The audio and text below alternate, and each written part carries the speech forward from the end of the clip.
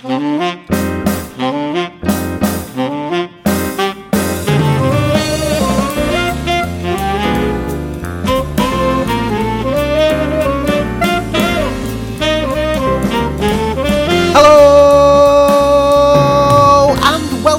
another episode of the Mr. Barton Maths Podcast with me, Craig Barton, a show where I interview people who interest and inspire me from the wonderful world of education.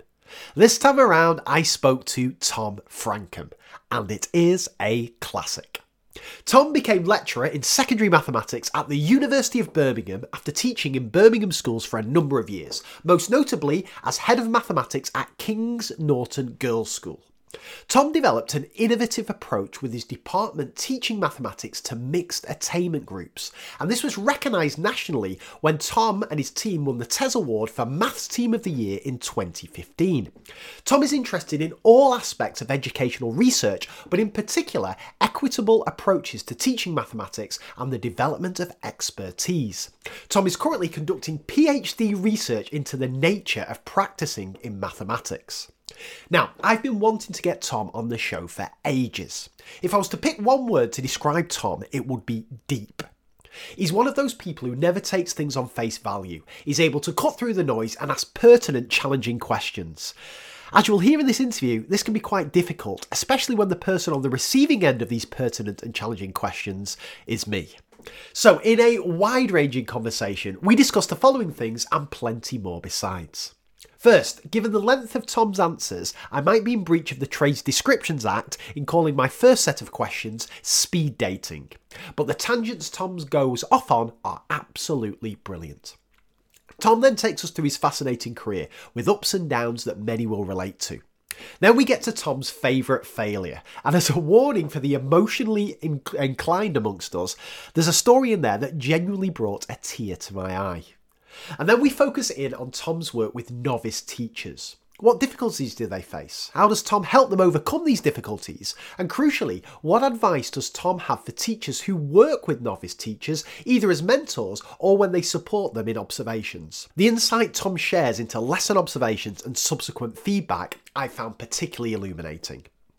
Tom picks out a brilliant big three, and then, as an incentive to stick around right till the end of the conversation, Tom says possibly the most ridiculous thing I have ever heard about how he plans his lessons. It comes right out of left field. Just wait for it.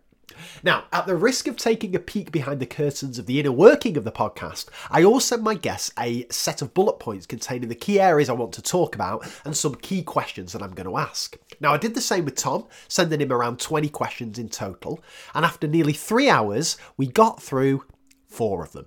But rarely have I learned so much from a conversation or enjoyed myself more. Fortunately, I've locked Tom into a golden handcuffs deal to return to the show later in 2020 to talk about the other areas on my list, teaching mixed attainment, leading a maths department, and crucially, Tom's area of PhD expertise, making the practice in mathematics as effective and equitable as possible. So stay tuned for that.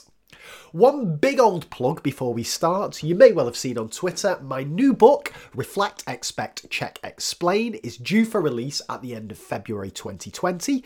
It is potentially a controversial look at how to use carefully varied sequences of questions and examples in the classroom to enable our students to think mathematically.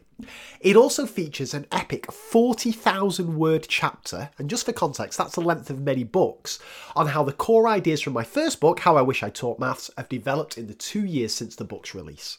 Reflect, Expect, Check, Explain is available to pre-order from Amazon now to guarantee delivery on release day, and there's a link to that in the show notes. Anyway, without further ado, let me introduce Tom Francombe. As a warning, the sound from Tom is a little bit ropey at the start of this interview, but it sorts itself out pretty quickly. I really hope you enjoy this one. I have absolutely no doubt that you will, and as ever, I will see you on the other side.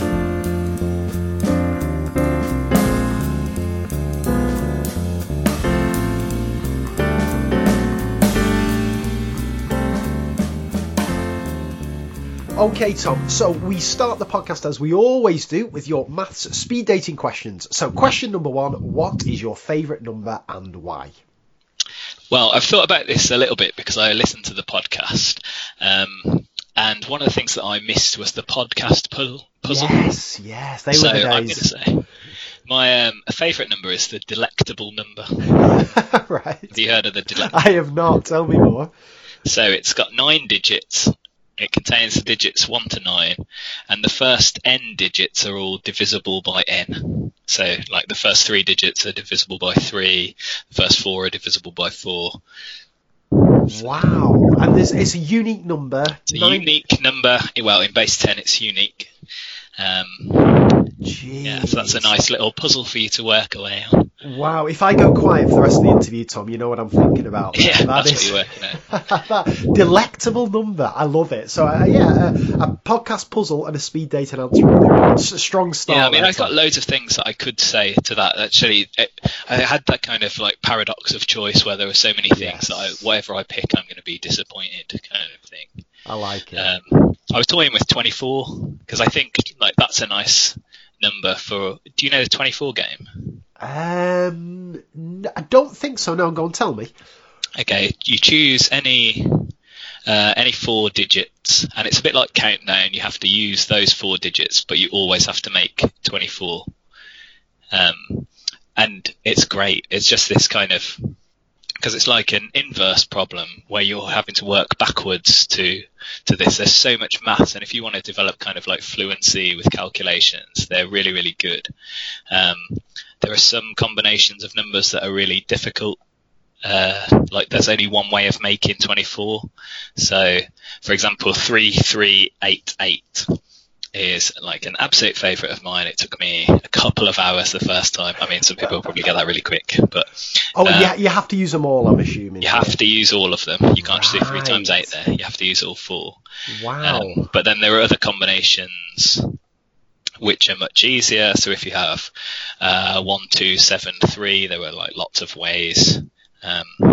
4, 6, 6, 8 is one I know. I don't know where I came across that from, but that combination has like over 60 ways of making 24. So it's kind of like a quite fun thing. But I used to love this as the start of a lesson, or if you've got a spare few minutes and you want to just, or the computer's not loaded, or they're late from assembly or something, that you could just whack 2 or 3 of these up and say, pick them. And some of them are just deceptively difficult, and you can leave it as a challenge for them to go away and work on. But then some are more straightforward, and actually you can buy a game version of it where they're all kind of structured, so you get like 1-star ones which have lots of combinations, but then 3-star ones, I think it's that way around, have like hardly any combinations, so they're really tricky. You can get versions with fractions, things with negatives, so we've got a couple of those in there. Yeah, they're really nice to play around with. Wow, and I'm assuming, because like the classic 4-4s one, do you kind of impose rules here? You can't do anything dodgy, like can you chuck a factorial in there? And no, no kind of sticking digits together, like 1 and 2. No, like concatenating, no, none of that. Got it, wow. Flipping out. 2 for 1 there. That is 2 for the price of 1. That's and I'm assuming it works well with 24 just because it's kind of abundant with factors. Is that why 24 is a nice one for it? Or? Yeah, I think so. I guess so. I mean, I've only really looked at sort of 24, but whether there's a better version if you play 48 or 96, I mean, that seems like something it'd be nice to explore. You could have the whole week on it. Wow. Nice. I like it. Fantastic. Okay, well, my fear here is you've peaked too soon, Tom, with these answers, but we'll see what happens. Question. Maybe if I just give something good at the start, then everyone's get their sort of takeaway at the start, and then the rest of the waffle might be fine. All right, then. Question 2. What was your favourite topic in maths as a student? It's tricky. I liked most of maths at school, but I've actually got a really bad memory for that sort of thing, so I can't remember necessarily being particularly inspired by individual topics. I just liked everything, and I liked it, I suppose, because I was good at it compared to other people, which I kind of don't like about myself now, but at the time that's what I liked. I could tell you one thing that I really didn't like at school, which was simultaneous equations. Okay, how come? I just didn't get it. Didn't get what they were, what you were trying to do, what you're trying to work out. I think that was down to how it was taught. And if I just saw one on a test or an exam, or even on the finals, the GCSEs or whatever, I just left it. yeah, that's not for me. So right up to kind of year 11, you weren't. Yeah. Wow. Just never. Are you a fan now? Or are you... I love it. Simultaneous equation. And what was it? Was it just that you didn't see the purpose? Was that the issue? I think I just didn't get what they were or what you were trying to do. Right. And we had this kind of recipe to follow. And I think maybe in the moment on the day that we got taught it, I could follow it. But then I couldn't really work out what you were supposed to do. I suppose it's a kind of link to, like, I was one of those people at school who was good at following the recipe. I had a very good memory at that point. I could just remember it, and that served me quite well most of the time. But it wasn't till, like, basically partway through my maths degree that I realised that you didn't have to remember everything by rote. You could figure some things out. Yes. So. God, it's interesting that simultaneous equations would be the one, because again, like, I often have kids who don't like this, let's say, the quadratic formula, because they don't fully understand that. They're just chucking numbers in and an answer comes out. Whereas simultaneous equations, you kind of hope there'd be a bit of meaning behind how that was taught, but yeah, perhaps not in your case. That's interesting one. All right, third question then, Tom. What would you like to do if you weren't involved in education? Well, I like working in education, but I think I might quite like to be an architect. I don't know if anyone's said that before. No, I think we've had a couple, yeah. And again, is this just you need to be working with numbers? Is this the key to this? Well, I was quite into architecture and design, and I toyed with doing that at university. So when I was applying, but all the courses last like 7 years. Yes. And my parents were paying, and I knew they weren't going to be going on holiday for the next few years, so that's why I went for maths. And I suppose I think, like Daniel Willingham said, that the way that architects work might be quite similar to how teachers might work. Okay. You know, in terms of you might have kind of loads of different things that you're trying to balance as an architect if you design a building, so sort of being sustainable and cost effective and beautiful and things like that. And you get a bit of science, a bit of maths that will influence that design. There are sort of basic principles and theories, but it won't determine what the building ends up looking like. You have to use your own kind of creative flair with those principles and theories. And I think the same sort of true with teaching, that you have theories about motivation, behaviour, maths teaching, pedagogy, which give you kind of boundaries, but then you have to work out what to do within those boundaries. Wow, God, no, I've never thought to that link before. He's good, Willingham, isn't he? He's pretty on the ball with stuff. Well, that's fascinating. All right, Tom, tell me about your career then today, because you've done a lot of things in terms of education generally and maths in particular. So yeah, pick it up from wherever you want to, and tell us how you got to where you are today. Okay. Well, I started teaching in 2002. I'd done a maths degree at Birmingham. So I said, I sort of went from being good at maths at school to being not very good at university. I didn't think the way that I was being taught at university really helped me to learn anything. And that's kind of got me interested in teaching in a way, because I didn't feel I was being taught. So I was interested in what teaching was. Describe that way of being taught at university, Tom, that you didn't like. Well, so I sat at the back of a massive lecture hall with about 300 people in, and I think the principal aim was for the lecturer to stand at the front. I think that there were about 6 or 7 whiteboards, and he filled them with notes while staring at the board and talking to the board, and I had to fill my notebook with notes whilst trying to copy it down, so there's no space for sort of thinking about anything, and you just kind of just trying to write it down in this kind of rush, and I totally thought that everything was about, you know, just memorizing stuff. So say, like, if you take a kind of thing like prove that root 2 is irrational. So if that came up on a test, I wouldn't go, oh, this is a situation where I want to use a contradiction, work it out step by step, like I know where to start and then I can run it through from there. I just like memorize the whole thing. Yes. Like all the steps. So then, like the poor relation of memory, it sometimes works and it sometimes doesn't. And it worked a treat for GCSE, and it was okay in A level, but it just made doing a maths degree very, very difficult. And do you get the sense, Tom? Because I did an economics degree, so Okay. I found this absolutely fascinating. Do you get the sense? You might not know the answer to this, but is that still the norm for how maths is taught at university? Do you have any sense whether things are changing or whether things are still this kind of lecture approach? I would say that massively depends. I guess it depends on who you're teaching. The incentives are different for lecturers, and possibly maybe are different now to how they were in those days. But I think there are really good lecturers who lecture in maths. Like, I don't know if you know Lara Alcock, for example. She's, I think, a pretty amazing maths lecturer there at Loughborough. But yeah, I mean, I don't really know, but I think if you're just going, I have to do this to get on with my research, and actually not all my lecturers were like that, but there were a lot. I mean, I took one course, which was a guy called Tony Gardner, and it was Maths as a Human Endeavour. Oh, wow.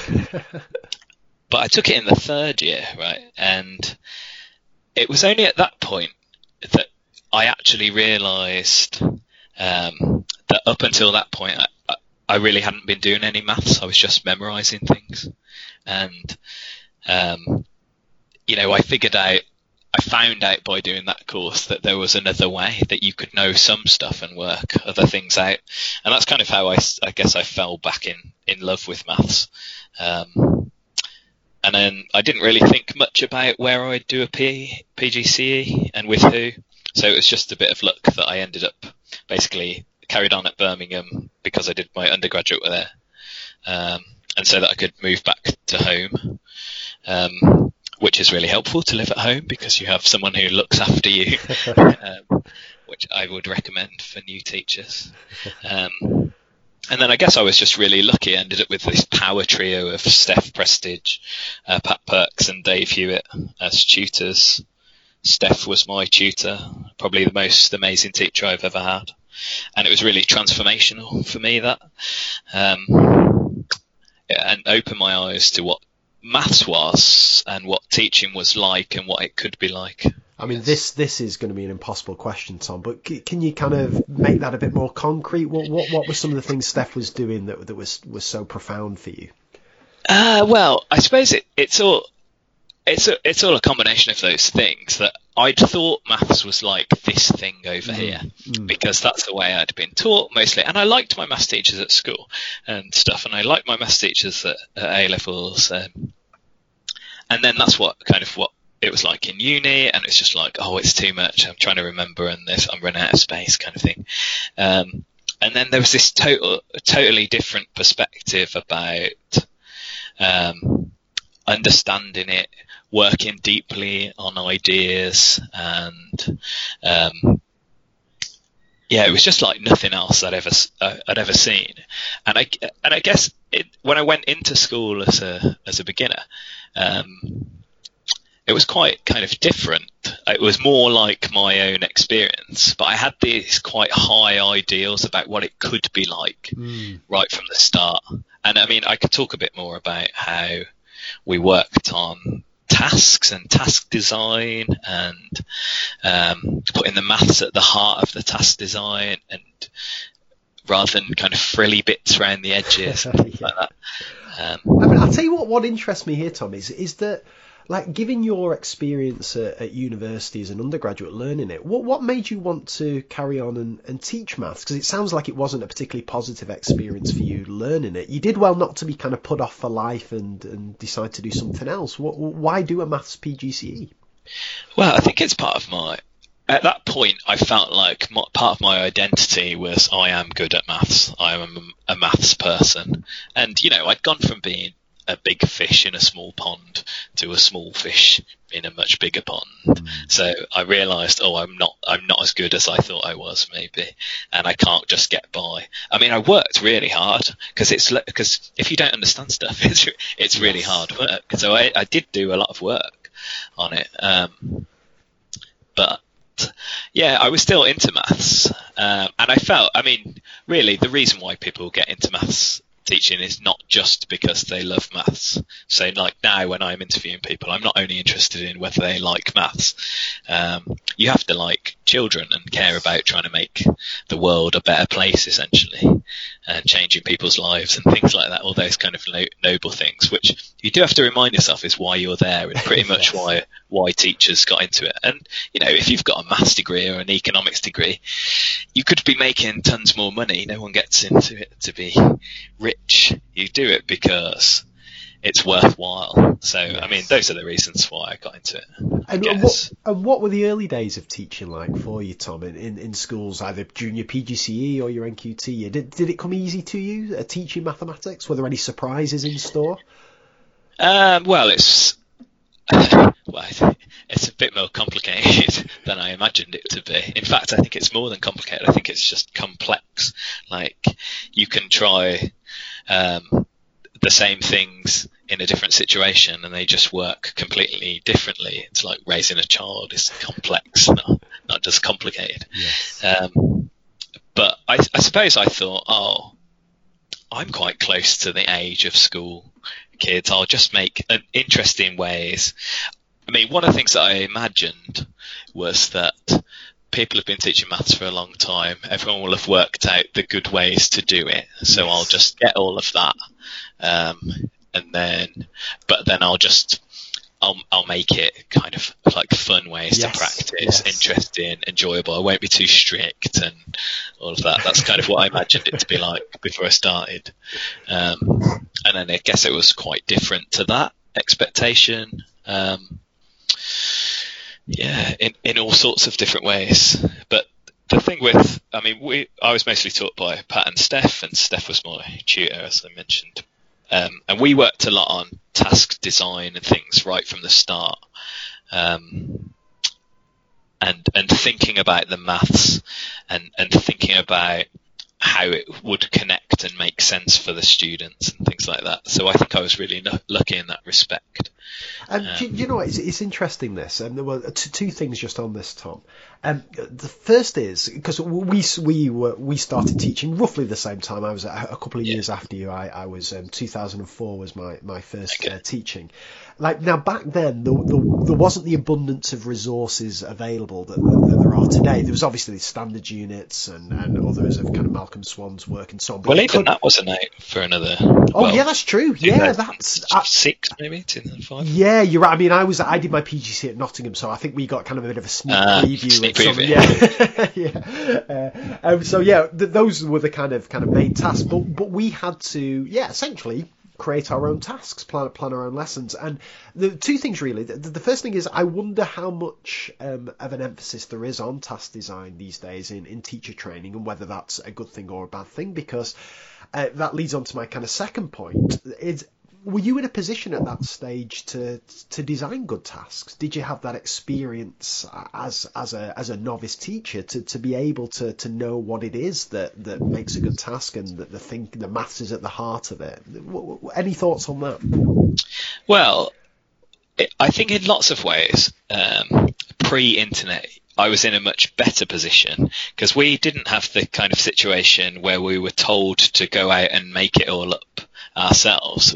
We had so the big thing that we worked on was adapting and extending tasks. So I don't know if you're familiar with, Pat and Steph have a book called Adapting and Extending. No, tell me. So essentially that's the whole way that I think about kind of task design is in terms of adapting and extending. So what you do is you take a familiar problem, a problem that you've already got, say, from a textbook or from an exam paper or something like that, and you write down the key features of that task, so the givens, they would call them. So You list all the givens, and then you take any one of those and you just ask, what if not that thing, but something else? But the place we were starting from for textbooks, for tasks, was textbooks, right? Mm. And textbooks are very different to something like Googling Pythagoras worksheet, Yes. or looking on the TES, or something like that. Because with a textbook, they won't be perfect. I mean, I think our textbooks in this country could be much better. They won't be perfect, but they're much better than something that just some random has made up, and it's not part of a coherent mathematical journey. And like, at least probably a team of people have worked on it with experience in that kind of thing, and it's been edited and checked and stuff like that. Whereas, I mean, I often sort of complain about this in terms of my practice kind of stuff, is if you want some worksheets to practice, and you look on TES, for example, for maths there are over 700,000 worksheets. How do you choose? Yeah. How do you choose which one to do? I think that's really difficult. It's much better to have a kind of restricted choice, like the one textbook or the one or two textbooks you've got. And then if you look at your textbook, it's a much better place to start for beginners in particular, I think, to go, what do I not like about this explanation? Oh, they've gone too quick there, I should put in some more, right? Or before this we need X, Y, and Z. But then you get onto adapting and extending, so you can get your boring exercise that's in the textbook, which I might do, because I might have a purpose around wanting to check that everyone's got the right sort of thing, so I don't want it too open or something like that. In terms of like having some assessment, I kind of think, do you know the convergent divergent model? No, I'm already out of my depth already, Tom. Go on. Tell me about this. So Colin Foster, friend of the podcast, has this really lovely paper about task design, and it's the convergent divergent model. So a kind of good way to think about tasks is you have something that at the start it all kind of converges on one answer. Okay. So I think, like, do you know the etude with the expressions? Do you know the one I mean?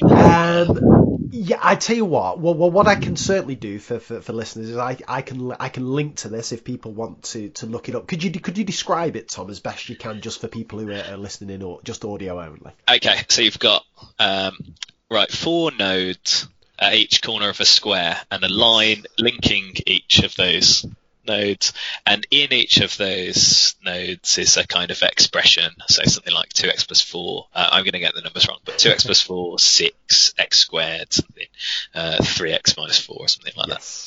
And then what you have to do is, along each line, work out the solution of that as an equation. So if I've got I can't remember what I said now, but the 2x plus 3 and the 6, I'd go, along that line, I have to solve 2x plus 3 equals 6. Yes, that's right. And the way it's set up, it essentially forms 6 equations, right? Because there's 6 equations, yeah. Exactly. Got it. Picture it. Yeah, got it. In his first example, that's really nice, but not the one I just described, all the answers that you get to those 6 equations are 1, 2, 3, 4, 5, 6. Yes, I know. So there's this little bit of surprise, and it's lovely.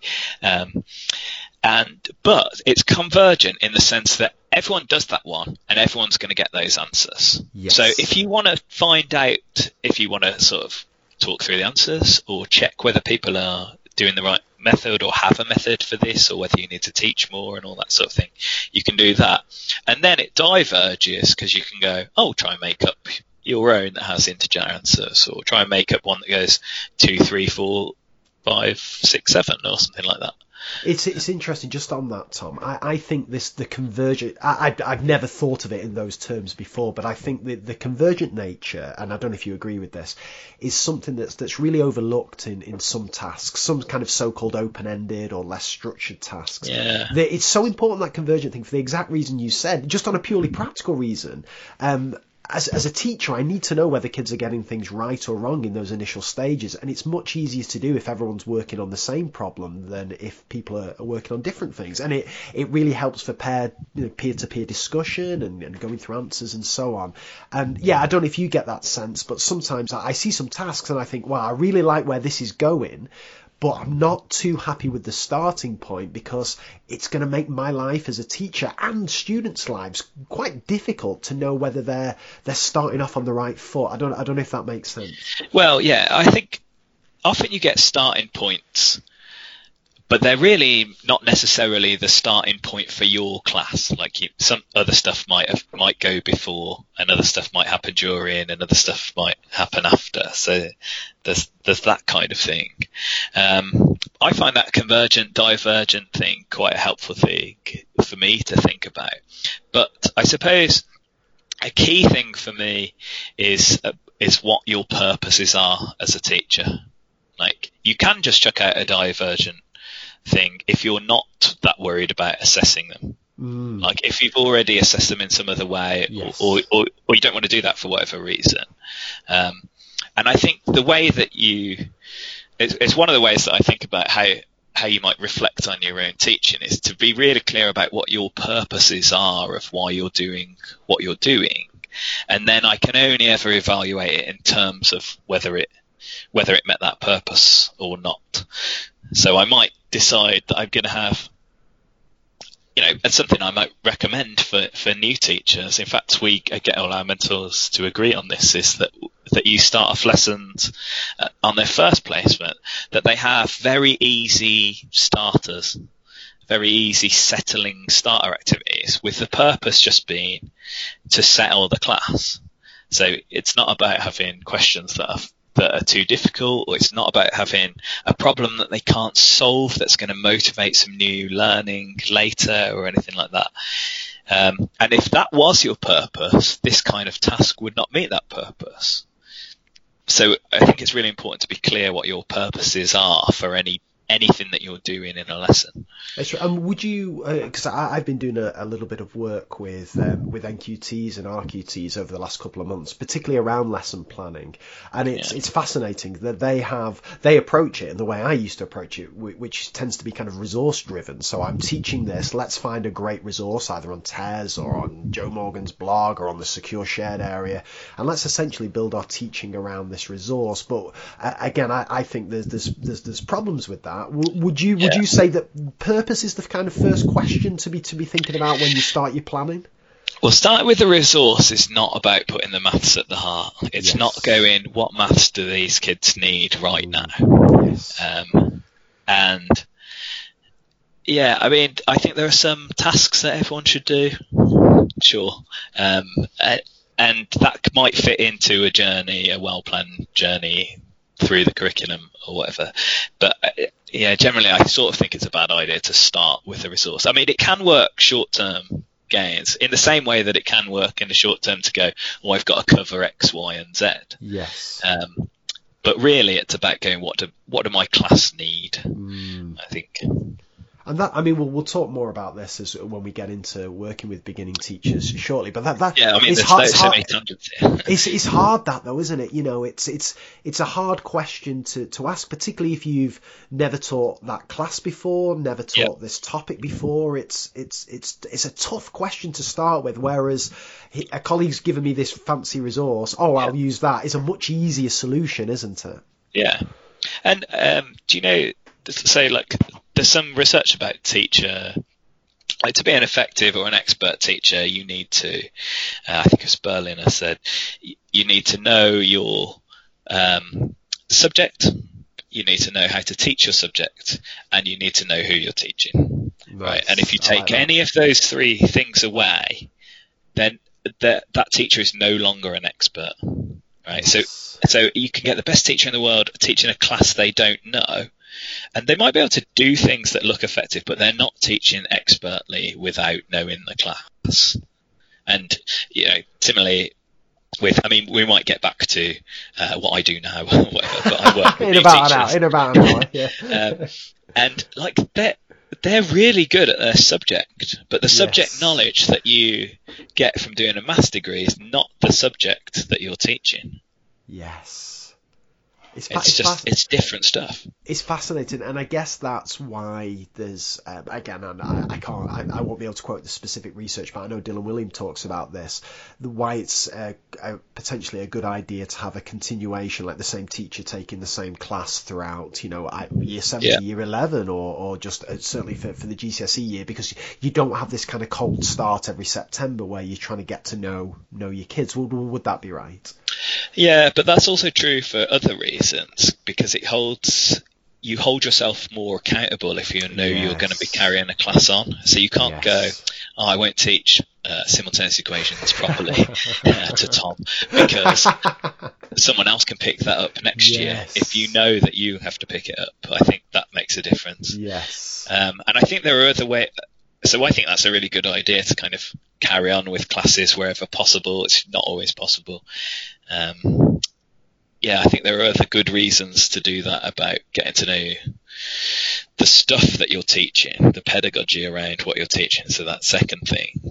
And that's kind of one of the reasons why I end up thinking like I like teaching mixed groups, because then I just do the same tasks each year to different groups, so I get more practice, more better at teaching those tasks, and better at getting more out of those tasks.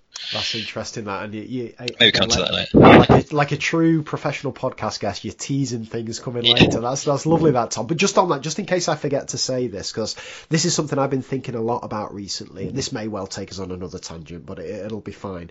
I like to, whether it's repeating specific tasks or activities year upon year, for the exact reason you've said, because I get better at teaching them and working with the kids and asking the right questions and providing the right support and the right challenge and so on. But also I'm a big fan of working with the same structures of activities. So whether it's my SSDD problems, or whether it's what I call intelligent practice, because again, both me and the kids get used to the structure of the activities, so less curriculum time is taken up trying to figure out, well, what do we do, where do we start, and more of it can be spent thinking about the mathematics. Again, does that make sense? Yeah, all of that I definitely agree with. I mean, that's one of the things that you mentioned, the standards unit, the big blue box thing. That's one of the reasons that's so good. It's not only are those tasks brilliantly designed and have gone through a design process where they've been refined and improved and everything, but also there's basically only 6 types of task. So once you've learnt what doing and always, sometimes, never might look like, the class have learnt that, the next time they can just do the maths. And that's that thing about putting the maths at the heart. Like, you need variety, but not too much variety. Yes. And it's the thing that it's beneficial for both teacher and student. I think that's the thing that I often overlooked, the fact that the kids benefit from the structure, but as teachers we get better at working with that structure. Whereas if it's a different structure every lesson, you're unfamiliar with it, the kids are unfamiliar with it, and a lot of time gets wasted outside of thinking about the mathematics. I think that's super important. Well, I think we ought to be paying more attention to things that make teachers' lives easier when we've got a workload crisis, and so many teachers are so close to burnout for so much of the time. And it sounds very noble to say there's only a point in doing things because it makes things better for children, but we also need to think about what makes things better for teachers. Yes, I completely agree. And again, I am going to steer us back in a second, but one more point on that, Tom, because you're setting off loads of light bulbs in my head. It's brilliant. I'll tell you the other problem mistake I've fallen into, though, is let's take something like, so the standards units will have a number of kind of card sort activities in there, and there's some absolutely amazing ones. Like for me, you mentioned kind of tasks that every child should do before. I absolutely love the one that has you're matching up the box box plots to the frequency distribution to the cumulative frequency diagram. Like that for me is so special for whether you're doing kind of A-level statistics or if you're doing GCSE. It's an amazing activity. But I'll tell you a trap I've fallen into, and I wonder if you can either relate to this yourself, Tom, or whether this is something you see in your kind of novice teachers you work with. And that's thinking that, right, that card sort's brilliant, so every card sort's brilliant. So it's a structure that is really, really good, but obviously with the wrong kind of content or ideas in there, it's not going to be great. And I've made this mistake with Tarsier. So some Tarsier jigsaws, I used to be absolutely obsessed with them. I think some of them are absolutely brilliant. The way they're structured can lead to some great discussions, but some Tarsier jigsaws are absolutely terrible and no better than any old random worksheet. So I think there's still this danger that the structure doesn't determine the quality. It's whether is the right mathematics at the heart of it, or is it well put together. It's their considerations, and again, I'd imagine for novice teachers that's quite a difficult thing for them to get to grips with. Yeah, I mean, everything's difficult when you start, right? So all of that is difficult, and I guess all of that comes down to me for the just banana-rama-ism of going, it ain't what you do, it's the way that you do it. Like, you can't just take this. You have to think about, I suppose what you have to think about is what will they be thinking about. Yeah, another Willingham, yes. Yeah, like any kind of, I mean, I don't want all the good card sorts to be thrown out with the bathwater with all the bad ones. So you do have to be thinking about what will they actually be doing. And I don't know, I get kind of the sense often in maths, things that look very similar are very different mathematical experiences depending on quite subtle changes that you might make to the task. Let me give an example of something that I've done, right, and I've seen loads of people do, and you can try and spot the problem with this kind of thing. You know, where you get a load of round things and you want them to know the relationship between the diameter of a circle and the circumference of that circle. So what you do is you get a load of round things and you measure the diameters, and then you get some string and you measure the circumferences. Yes, I've been there. Yeah, I'm liking it so far. What could possibly go wrong? Well, what goes wrong? I've seen measurement error come into play, so that would be a bit of a classic that the kids can't measure them accurately, and you start getting something that, well, sometimes it's absolutely nowhere near pi, but sometimes is you kind of, when you get all the measurements together and average them, it looks a bit like pi, but it's not quite, and then it's quite a conceptual leap to say, well, actually, it is this fixed ratio. I've seen that as an issue, but are you thinking something else? Yeah, I mean, so all those kind of things, like measuring, you measure it and you want them to go, oh, it's always the same, but It's never the same. Yes, yes, that's it. Whereas if you just tweak that task a little bit, and I mean, I think there are better tasks that you could do for this, but if you tweak that task just slightly and go, right, about how many times does the diameter fit around the circumference? Yes. It's a completely different task, right? Because you're working on the awareness then that every time it is the same, it's about 3 times. Right, it's about 3. And it's a very subtle tweak. Like if you were watching my lesson, and I did one in one lesson and one in the other lesson, like you might not even tell the difference between those two things, but they're very, very subtly different about what the purpose is and what they end up thinking about. And then hence what the outcome is. Wow. And I think there's all sorts of things that are a bit like that. But again, it goes back to this problem that is a hard thing to realise, right? Like, how many were you realising that as a trainee teacher, or has that come to you kind of later on?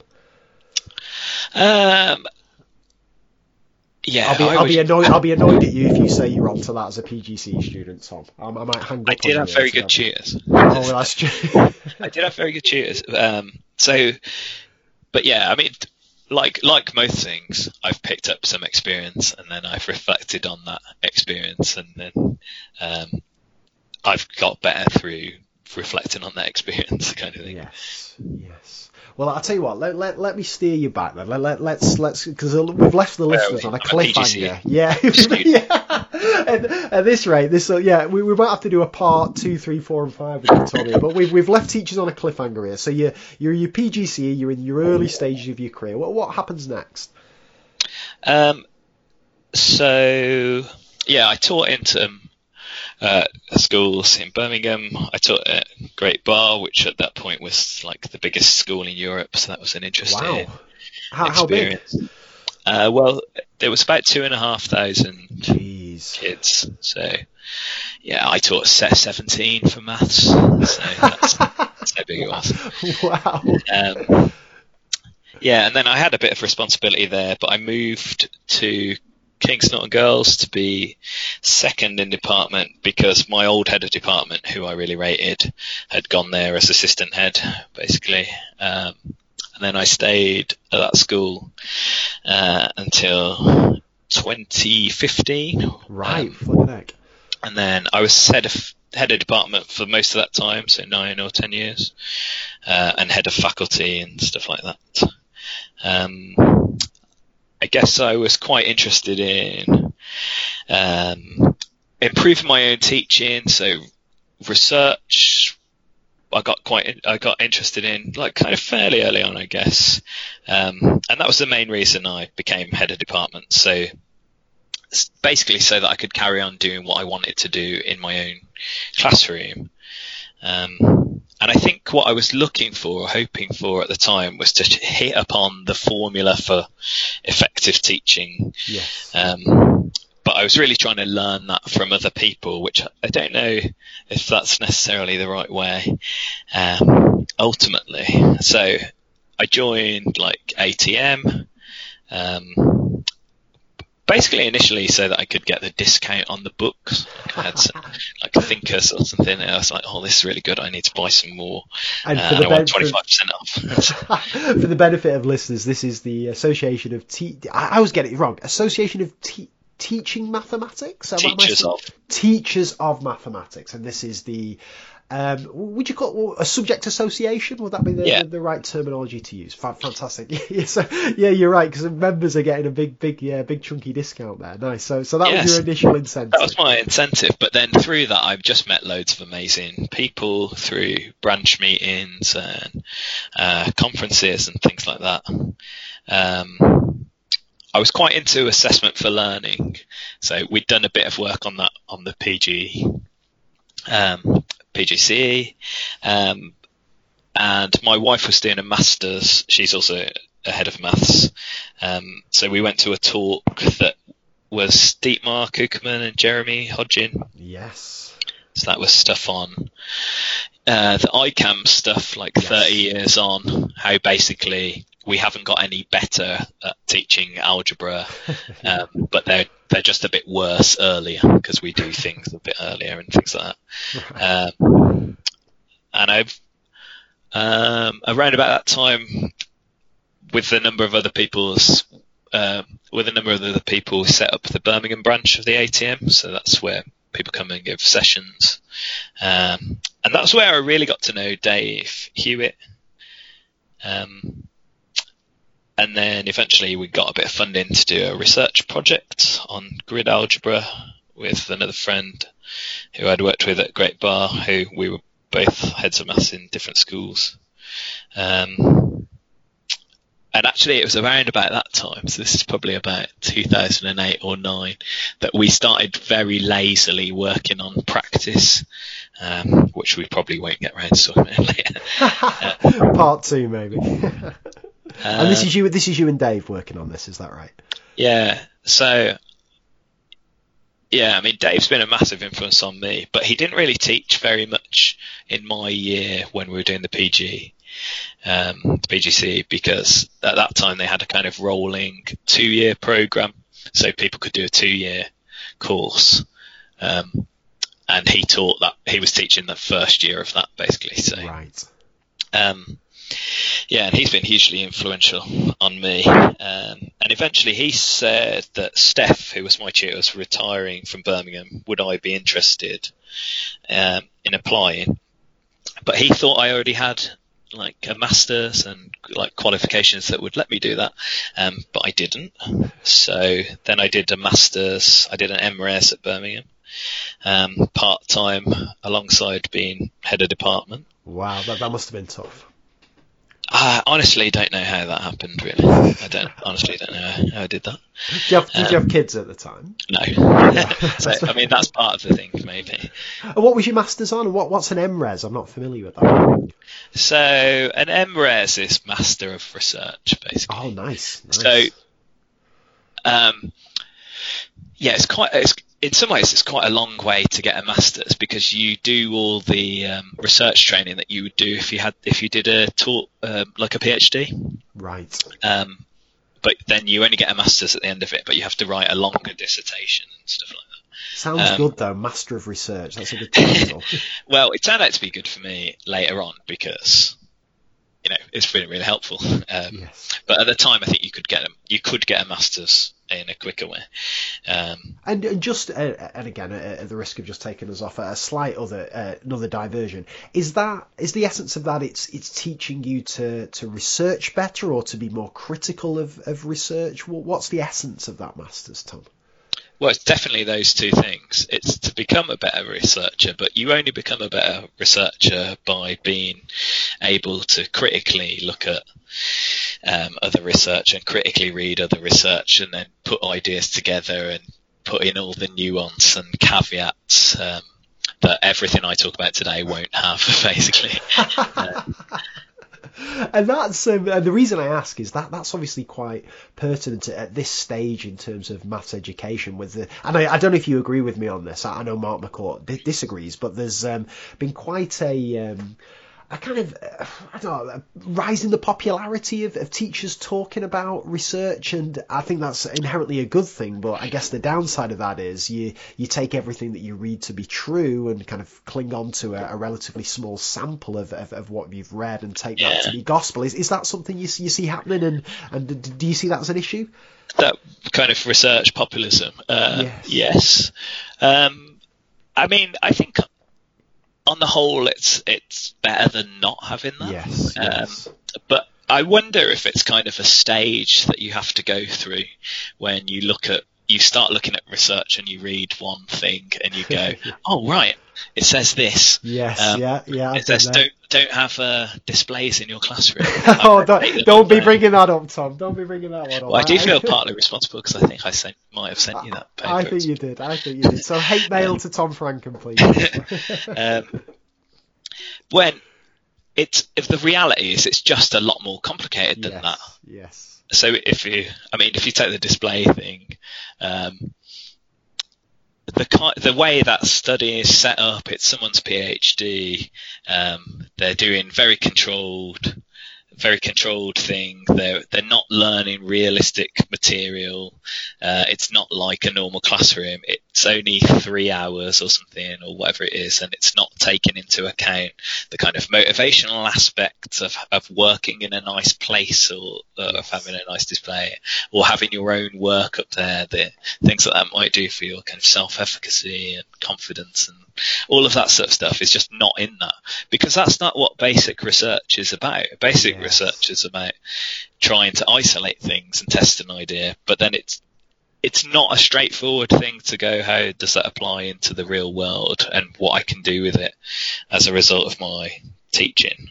And this is, I mean, this again will probably be something that we come on to more in a subsequent interview, Tom. But the thing that's always fascinated me about education research, and again, the journey you described is exactly my journey. I'd never read a single thing, and then I started reading stuff, and I got obsessed with everything I read, and it annoyed me whenever then I read something that contradicted something else I'd read, because I'm thinking, why can't there just be some coherent journey here, some coherent narrative that I can just follow?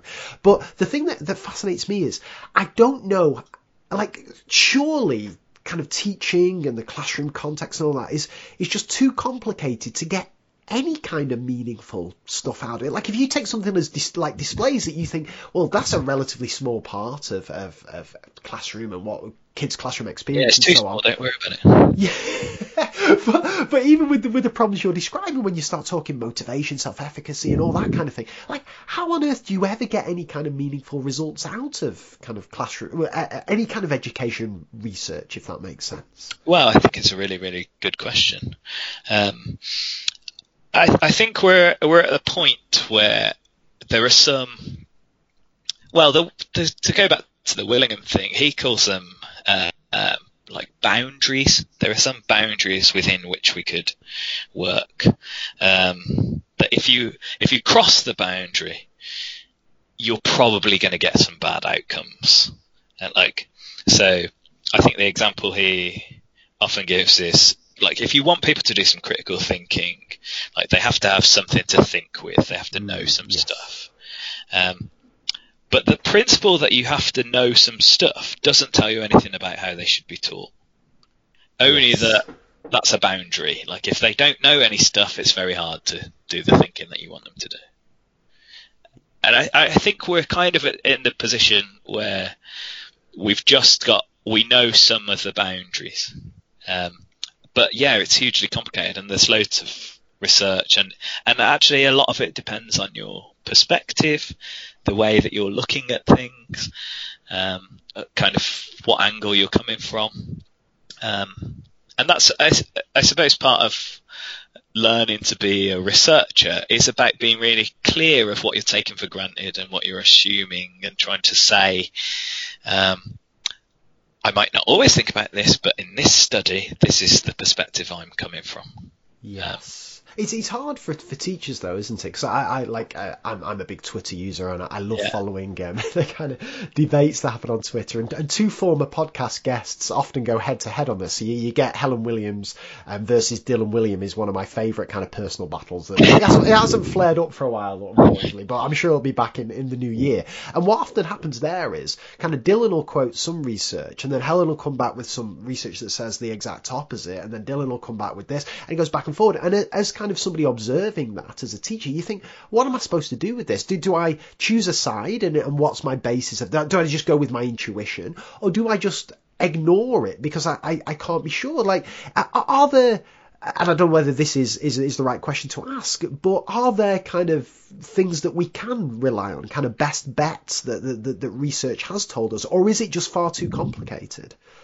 I think for me that goes back a bit to your purposes, like being clear about your purposes, and then that can guide the things that might be the most helpful thing to do in that situation. But you should also like ease off yourself a bit, because there's quite a wide margin I think that you can operate in and be fairly successful. Like, yes, on the whole, like teachers are really good, aren't they? They basically do what they're supposed to do. Like it basically works, and often what we're talking about is kind of like quite marginal things, and sometimes maybe we don't talk about bigger things that might have more of an effect. What do you mean? Can you give an example of that? Well, if you take something like a classic example for me would be something like group work. Yes, like, group work is probably really effective for most learners in lots of situations. Well, that's a big claim, that, Tom. Well, sure, but it's quite hard to. It's relatively hard to do well, and most people's experience of it is maybe you try that out the first time and it doesn't work well for you because you didn't do it in kind of well-defined parameters. Yes. Or you didn't build up to it, and you didn't teach the learners like what was expected of group work and what group work looked like, and the difference between working in a group and as a group, and you didn't have group goals and individual accountability or whatever it is. So you end up going, oh, that didn't work as well, so group work doesn't work. Yes. Right. And that's not the kind of conclusion that you can draw from that kind of experiment, basically, because there are too many other things that are influencing it. So, yeah, I mean, it might be that doing group work all the time is a brilliant idea. I mean, I'm happy to be proven wrong on that. But there are kind of systems of where you try and define it a bit better, where it does well for these outcomes that you're interested in. Yeah, I completely agree, and I guess it's the same kind of thing if you take it to the extreme with where you have kind of explicit instruction versus inquiry. Like, unless you know exactly what you mean by that, unless you know the kids know and have practiced and have rehearsed the for want of a better phrase, the behaviour or the way they're expected to act and so on and so forth, you could have a horrendous experience with either of those things, which all of a sudden causes you to rule them out forever. It's tough, isn't it, Tom? Yeah, I think so. And I think it's an area that, like, more work needed. There's much more work needed. People often cite kind of like the medical profession as going, they have these digests and things, just in a way where we just don't. We don't have someone that is the buffer between educational research and what goes on in classrooms, because a lot of what we know about teaching and good teaching is tied up in teachers' heads. Really, we know much more of that is in my opinion, much more of that is in teachers' heads than is in research journals. That's interesting. And maybe you could be this buffer, Tom, through your 7 appearances on this podcast that we're going to need to book in. Maybe, yeah. I mean, where am I up to in the career? So we're up to, back to career. So you left us on another cliffhanger. You're doing a bit of work with Dave Hewitt kind of on the side. You're still head of maths, and then you're asked. I was doing a master's. Exactly, you're doing your masters, and you've been asked to kind of apply for Steph's job, I think it was. Yeah. So I missed the boat on that because someone else had to do that because I didn't have a master's. So then I did a master's. Yeah, I was going to say what it was about. Maybe it was about comparing groups. Students' experiences of maths when they were taught in mixed attainment groups compared to when they were taught in sets. Wow. So that's what that was about. And which is another massive area, which we'll get onto at some point.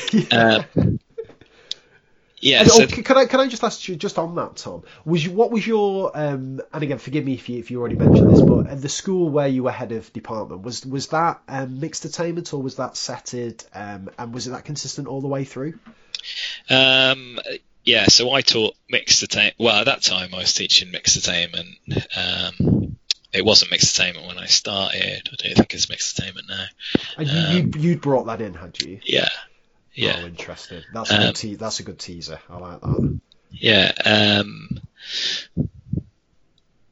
So I think maybe one of the things, if you want to do mixed attainment, there's lots of reasons why you might, but I think you should bring it in slowly. I think, when I started that, we must have been about 4 years into it. So we just started with year 7 and then the next year we had year 7 and 8 and so on.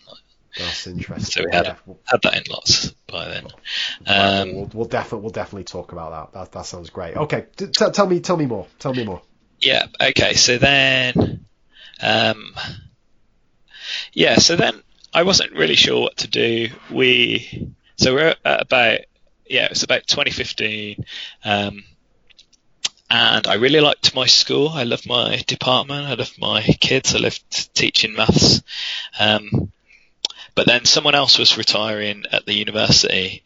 And I sort of felt like, because I'd had such a transformative experience, and I thought the course was like really important for that, I felt kind of like a responsibility to go and keep that going. So that's why I applied to Birmingham, where I currently work. So I started there in 2015. So I lead on the PG DipEd in secondary maths, and I teach also some maths subject knowledge enhancement and supervise some masters students, stuff like that.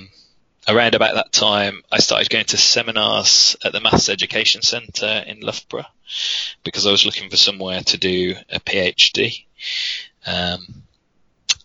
Someone really wise told me that what you have to do is find your tribe, and I felt like that was my tribe at the Maths Education Centre, because you've just got all these brilliant people, but a really broad range of people interested in maths education. So there's things like analysing, pedagogy, teaching, learning, assessment.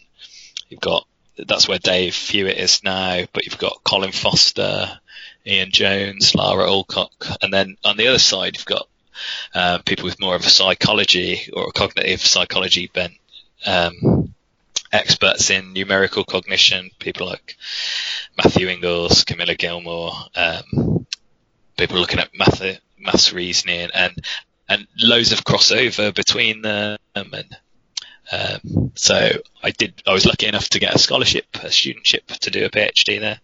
So I've been doing that, since 2016, I think.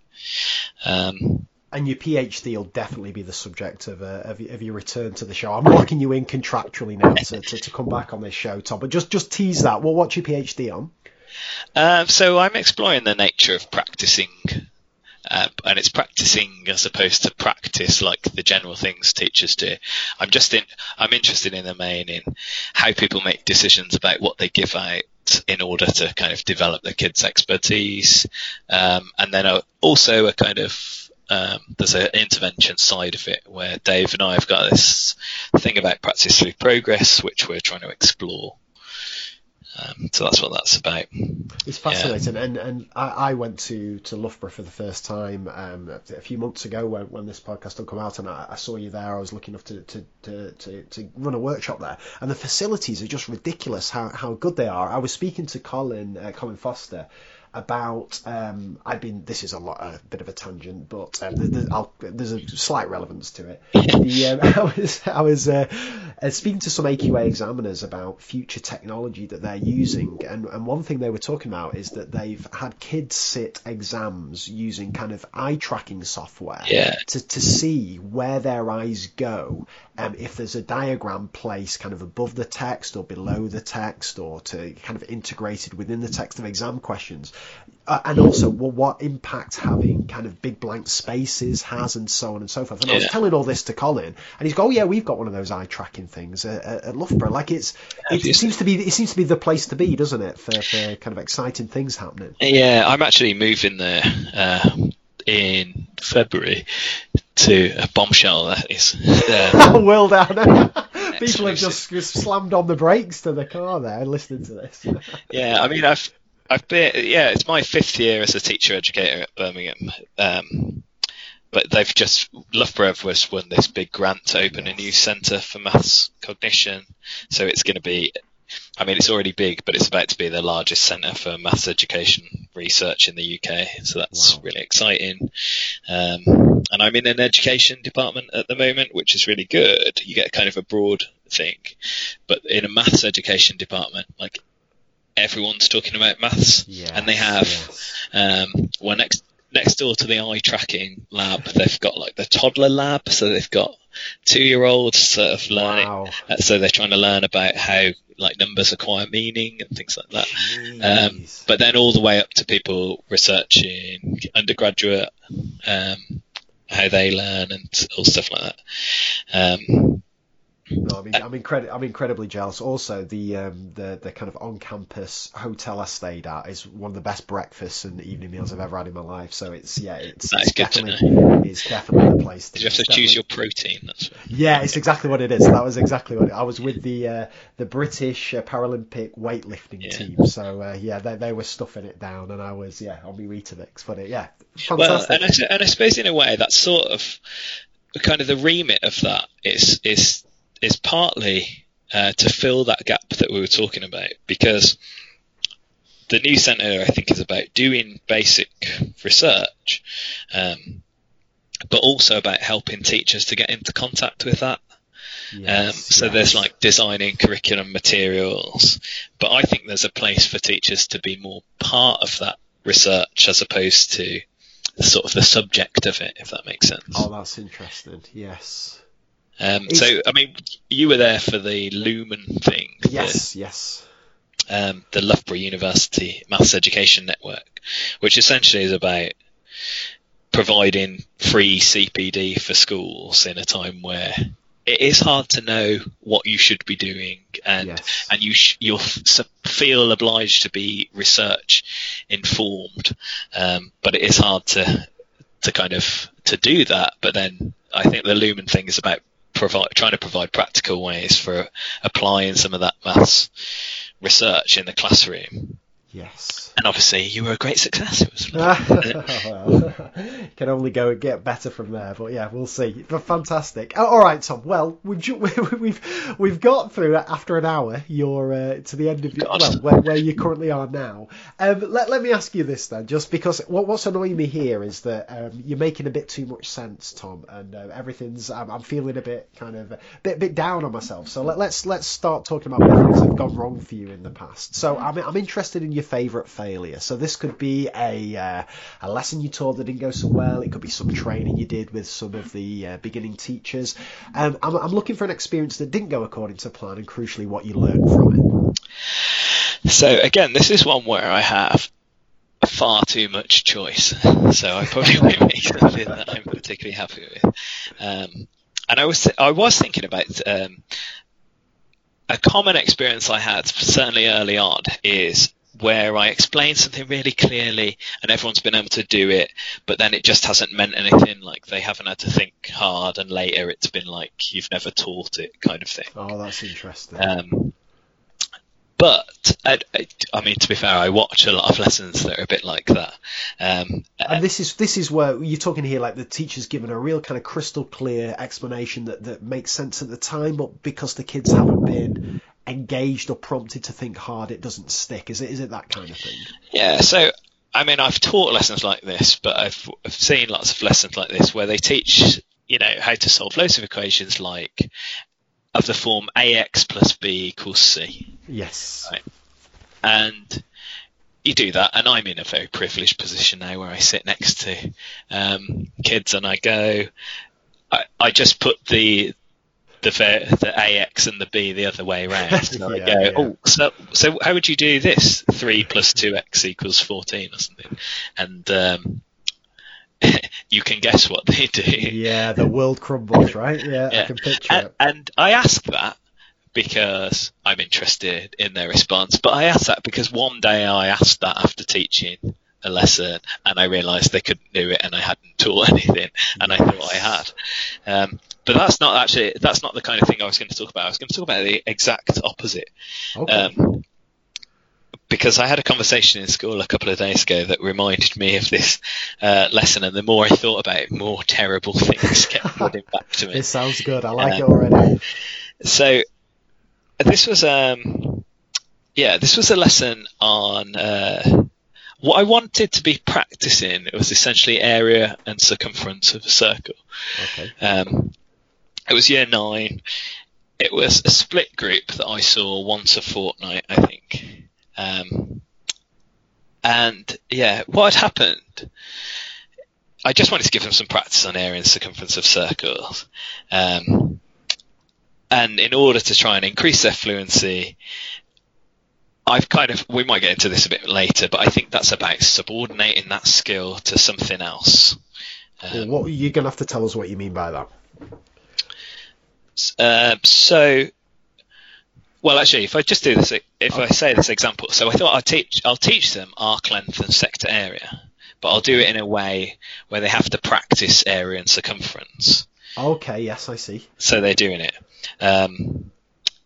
And I mean, there's loads of stories for this, but like Whitehead said, civilization advances by extending the number of important operations that we can perform without thinking about them. So the goal of that kind of task, and yeah, we can dig into this much more later. I mean, this is one of the key things that I'm really interested in, is the thing that I want to develop fluency with. I don't want to be thinking about it. I want to be able to do it without thinking about it. So I'm trying to move to this like higher level where my attention's on something else, but I'm just getting loads of practice of the thing that the teacher actually wants you to get better at. Okay. So this is sometimes called like the inner and outer meaning of the tasks, like Dick Tarter called it. where the inner meaning is what's known to the teacher. So in this case, I want them to get better at area and circumference of a circle, but the thing that they think they're working on is arc length and sector areas. And I'm not necessarily expecting them to be able to do that as a result, but to get better at the other thing. Oh, okay. So the outer thing isn't your kind of purpose for doing this. It's the inner thing. Yeah. Well, that's interesting. But the outer thing is what the kids think, basically. Right. Okay. Yeah. So the snag was we got a call from Ofsted. Right. But I was like, right, I'm not changing. This is the thing I think they should do. Yes. I mean, there are all sorts of things. But what happened was I started teaching this lesson in the way that I'd planned to do it. We did a bit of work on some things that I thought were helpful, and essentially the way I was teaching it was going very general, where we were working on. I showed them loads of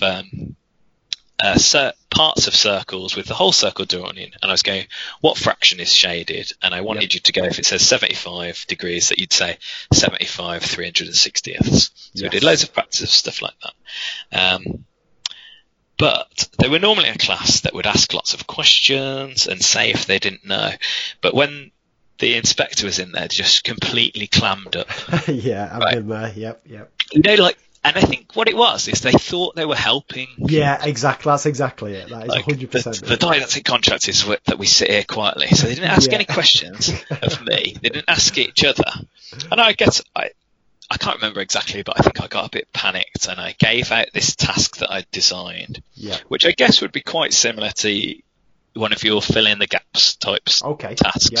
So I've got all these angle, radius, diameter, circumference, arc length, circle area, sector area for them to do. But it was just a kind of chaos of no one knowing what to do. But much worse was they weren't all kicking off about it. So I had to do something. I was just going gradually round to people and just dawning on me that it was just like no one was really getting it and they were struggling. And then, the inspector left after their 20 minutes. And they did kick off a bit more and they struggled on. But at the end, it just felt like hideous and like it was too hard. And what were they struggling on, Tom? What was the struggle? I guess they felt like it was just like too much to grapple with. Am I doing this or am I doing that? And so it was the opposite of it just being really straightforward. But maybe I'll say the interesting thing now. The next time I saw them, the interesting thing for me was the next time I saw them, after feeling like I'd had this terrible lesson, and basically I got some feedback from the inspector that I was because I'm a glutton for punishment. I was like, I'd love to learn. I'd been it, and he thought it was dreadful as well. Nice, okay. But the next time I saw them, they could just do it all. They could just do it. Yeah, and it just, I suppose there were lots of things I might have learned from that lesson, but one thing was it's just really hard to know at the time whether what you're doing is any good.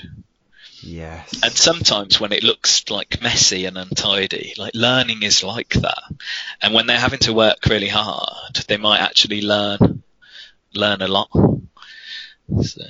Jeez. Well, I do want to unpack a couple of things about this, Tom, because this sounds absolutely fascinating here. So where I thought that was going was I thought your kind of reflection was going to be that you should have assessed prior knowledge better at the start and got all the kind of misconceptions out the way, and then they could have then been at solid foundations to build upon this new idea and so on. But it's not that at all. So on reflection, you would have done that lesson in the exact same way again. Is that right? Knowing what you know now? I've done it. Yeah, I've done it lots of times since in a fairly similar way. But I mean, I've refined some of the bits. But in fact, that wasn't even the interesting thing about the lesson. I mean, one of the things that the inspector said, was that what I should have done is go easier. I should have used things like halves and quarters, and that they'd get it then. And I was trying to say, no, that's not what I'm doing. I'm going rules first and exceptions later. It's better to, in this sense, better to go with the general, right? Yes. And then look at the particular examples yesterday. But it was very much like, that's not what he would have done, so it was bad. Yes. Right. And it felt pretty bad. But like, I don't think you can judge whether anything's good by looking at it, which I think is vital in my current role. But actually, that is not the thing that stayed with me in the lesson. None of that. There was a much worse thing which traumatises me, and actually, I do end up thinking about it quite a lot. Like, we'd been told in no uncertain terms by the head the day before that what they'd really want to see is us differentiating by giving different tasks to different people. A classic, yeah. Yep.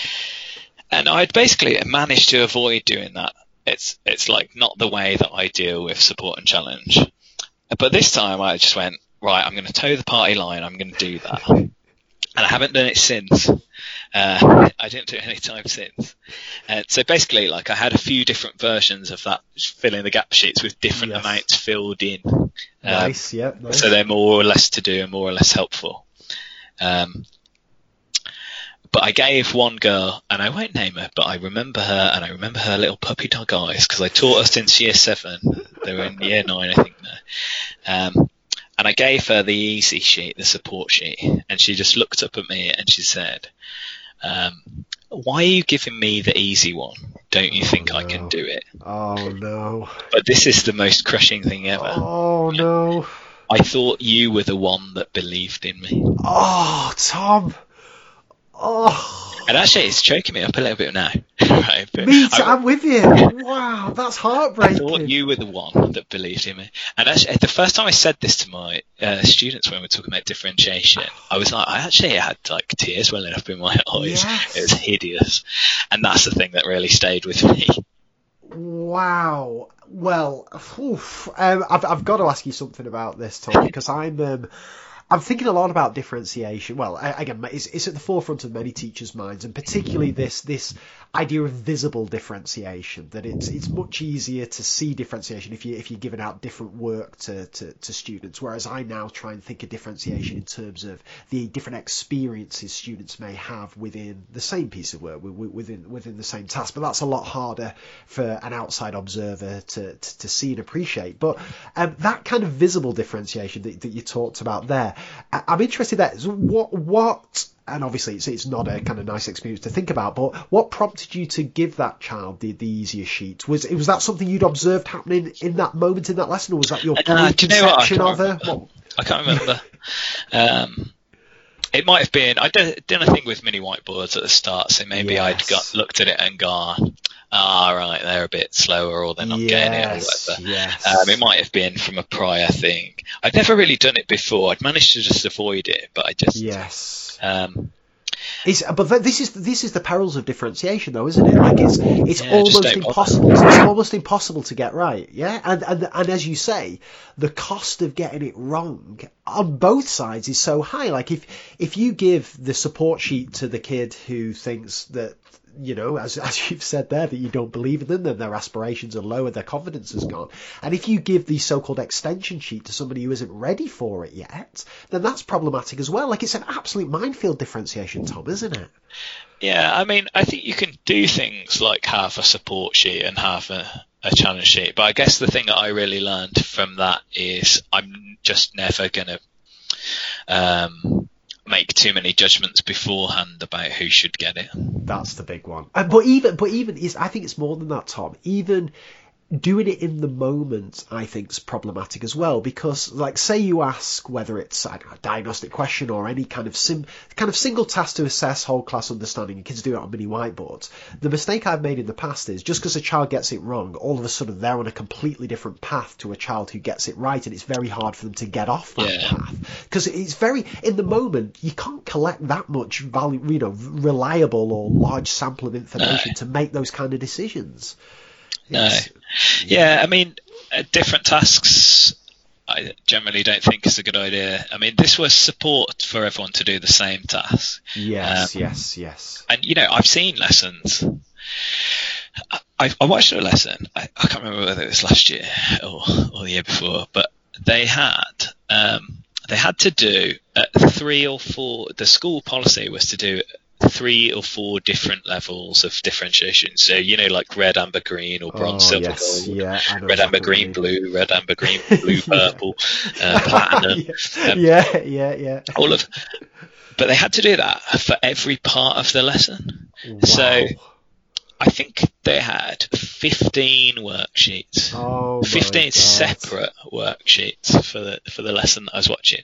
And I mean, so they've been away creating or finding this thing. And I think one of the things that beginners do and waste so much time doing is resourcing lessons. Yes. But the thing with this was, no one was even doing these questions, right? Because you've got all these different levels. No one's even getting the purple sheet, or no one was doing the red starter sheet, or whatever. Yes. There's just so much of it, and I think there's all sorts of potential issues. I think it actually creates the gaps that people are trying to avoid. Some people never get to the hard stuff. Yes, so many problems. And do you still see this now with your beginner teachers? Is that still like their default when they hear that differentiation is so important, to think of it in terms of differentiation by different tasks? Because it's logical, isn't it?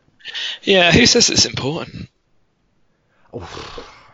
Well, okay. Well, let's just say, again, it's logical that it is, right? That kids grip things at different speeds, and kids have different levels of prior knowledge and so on. So therefore, it makes sense on the surface that not everybody should be doing the same work. I guess that would be the argument for it, right? Yeah, I mean, but for kind of years, like in the research literature, people have been saying that the kind of assumption that differentiation is an essential feature of good practice has just been taken for granted, but it's just not necessarily. I think there are loads of things that you can be doing that are better. It seems mad to get beginners to be thinking about doing that, because it relies on kind of what you mentioned about really good high quality assessment. Yes. Which they can't do, because if you're 2 weeks into your first placement, a week ago you'd never heard of assessment, let alone it being something that you'd have to think about, and you thought differentiation was something you did with polynomials and things like that. Yeah. So. Jeez. I want to ask you one more thing just about that lesson, Thomas. You mentioned something really, really interesting there, and that's that idea that you made a conscious decision not to start off with the relatively straightforward kind of exception examples of how you would calculate a sector length. So, for example, my default in the past would have been, if I'm introducing how to work out arc length, we'll start with a semicircle and say, right, you know how to work out the circumference. What do you think you need to do to work out this arc length? Then we'll spice it up a bit and do a quarter of a circle, and then we'll try and jump from that to the kind of general case. But you talked about how you made a conscious decision not to do that. Can you just talk a little bit more about that? Yeah, so I guess I have a rule of thumb around whenever you're teaching things, particularly things that are new, to start with rules first and then deal with exceptions later. And I guess that's the main way that I think about it. So, if you're a primary teacher and you're teaching like how to say numbers, like one of the things that's brilliant about our number system, for example, is I could give you a 10-digit number and I bet you've never said it before and you would be able to say it. Yeah, that's nice. Because we've got all this lovely structure. But the structure is really problematic from 10 to 20. Yeah. Right. So if you're working on, say you've got 1 to 9, it makes sense to do things like go, now we're going to learn the word 100, and we'll do 100, 200, 300, 400, 500, and so on. And then combine the ones that we've got, like 101, 105, 907. And deal with the exceptions later. In fact, pedagogically, if I'm doing some place value stuff, say in year 7, I would teach people using like language that's more transparent, like 1T5 instead of 15, because there's so many problems with that. And actually, I don't know if you saw last week, this was on the BBC. Wales has got Welsh is much more transparent. Yes, I didn't see this, but I'd heard this before. Yes. Yeah, so the number system, so like in other countries, they have this kind of more transparent number system, and people are better at arithmetic, estimation, things like that. And they did a study. Actually, it was someone from Loughborough had done this study. Where they showed that because the curriculum's pretty similar if you're in Wales, but some people learn it in Welsh and some people learn it in English. And yes, they are better at like placing a number on the number line because they're not having to inhibit the 4 in the 14 and things like that. Wow. So yeah, I mean, so that's the kind of thing about the rules first and the exceptions later. But I think that's true in all sorts of things. Like if you're adding fractions, say, it's tempting to start off with finding the lowest common multiple to get a common denominator. Yes. But I might be also tempted to go, I'm going to start just by multiplying the denominators, right? And then, because that will always work. And then, and again, it's that slight tweak of a task. Like the task could be, as you're doing these questions, this practice, this fluency stuff, can you find a quicker way of doing this? And they could work on going, oh, I don't necessarily need to multiply them, because sometimes if I've got, I don't know, 8 and 16, I don't want to multiply those. I could just have 16 for both. Yes. Well, can I ask you on that topic? I had a conversation yesterday, in fact, about dividing fractions, and I don't know whether this is the same thing you're talking about, but I just wanted to get your instant take on this. Right. So the way that I've always introduced dividing fractions is to start with an example that the kids can kind of make concrete. So whether I start with kind of 2 divided by a half and start talking about you've got 2 litres and you want to share it between, half-litre cups or whatever, bottles, how many will it fill up and so on. And then I can go from that to, let's say, I don't know, a half divided by a quarter. Again, I can kind of conceptualise that and make it a bit more concrete and so on. But then I've always struggled then with the leap to, if we get something like kind of 3/7 divided by 2/3, then it's like, and what I'm hoping is that in those cases that they can kind of conceptualise, I can then kind of sell them on the dream that all they need to do is flip over the second fraction and multiply, because it works for those cases, and then kind of just cross my fingers and hope that they then believe me that rule's going to hold true for all these fractions that are a lot more, these calculations are a lot more difficult to conceptualize. Now, is that a similar thing where I'm actually starting with the kind of exceptions in the sense that they come out nice and kids can picture them, where I should be starting with the more general and then kind of treating those as special cases, or is that a different thing? Well, possibly. I mean, I think it again, I'd be asking you, what are your purposes there? Because I think the answer is always it depends, and for me the thing it depends on are what are your purposes. Like if you want them to quickly be able to do this, dividing fractions is one where I think I've heard fairly convincing arguments from people that I've been working with that say, I think it's better to just have this procedure and then we'll think about why it works later. Yes. Right?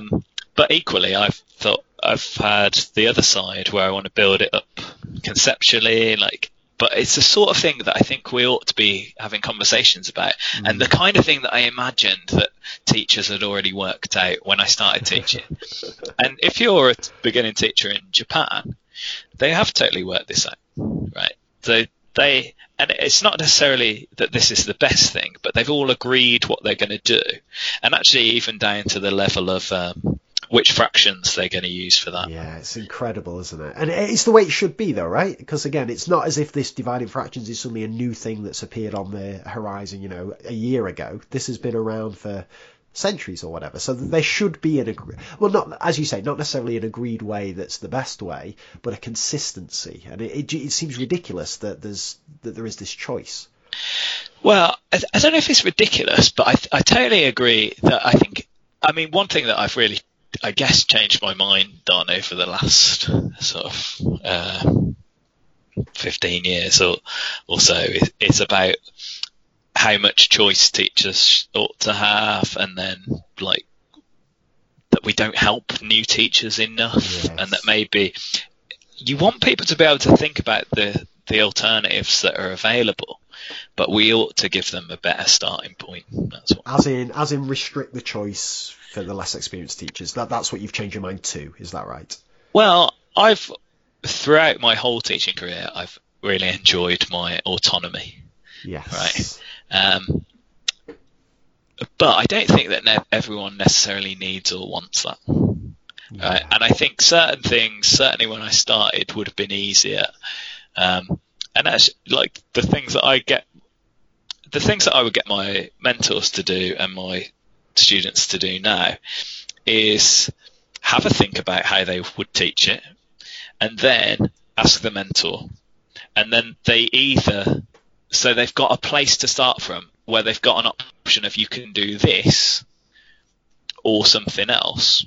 And if they've got loads of time on their hands to think about this, they can go away and research different ways and approaches, because that really helps their subject knowledge. So it is useful to do that.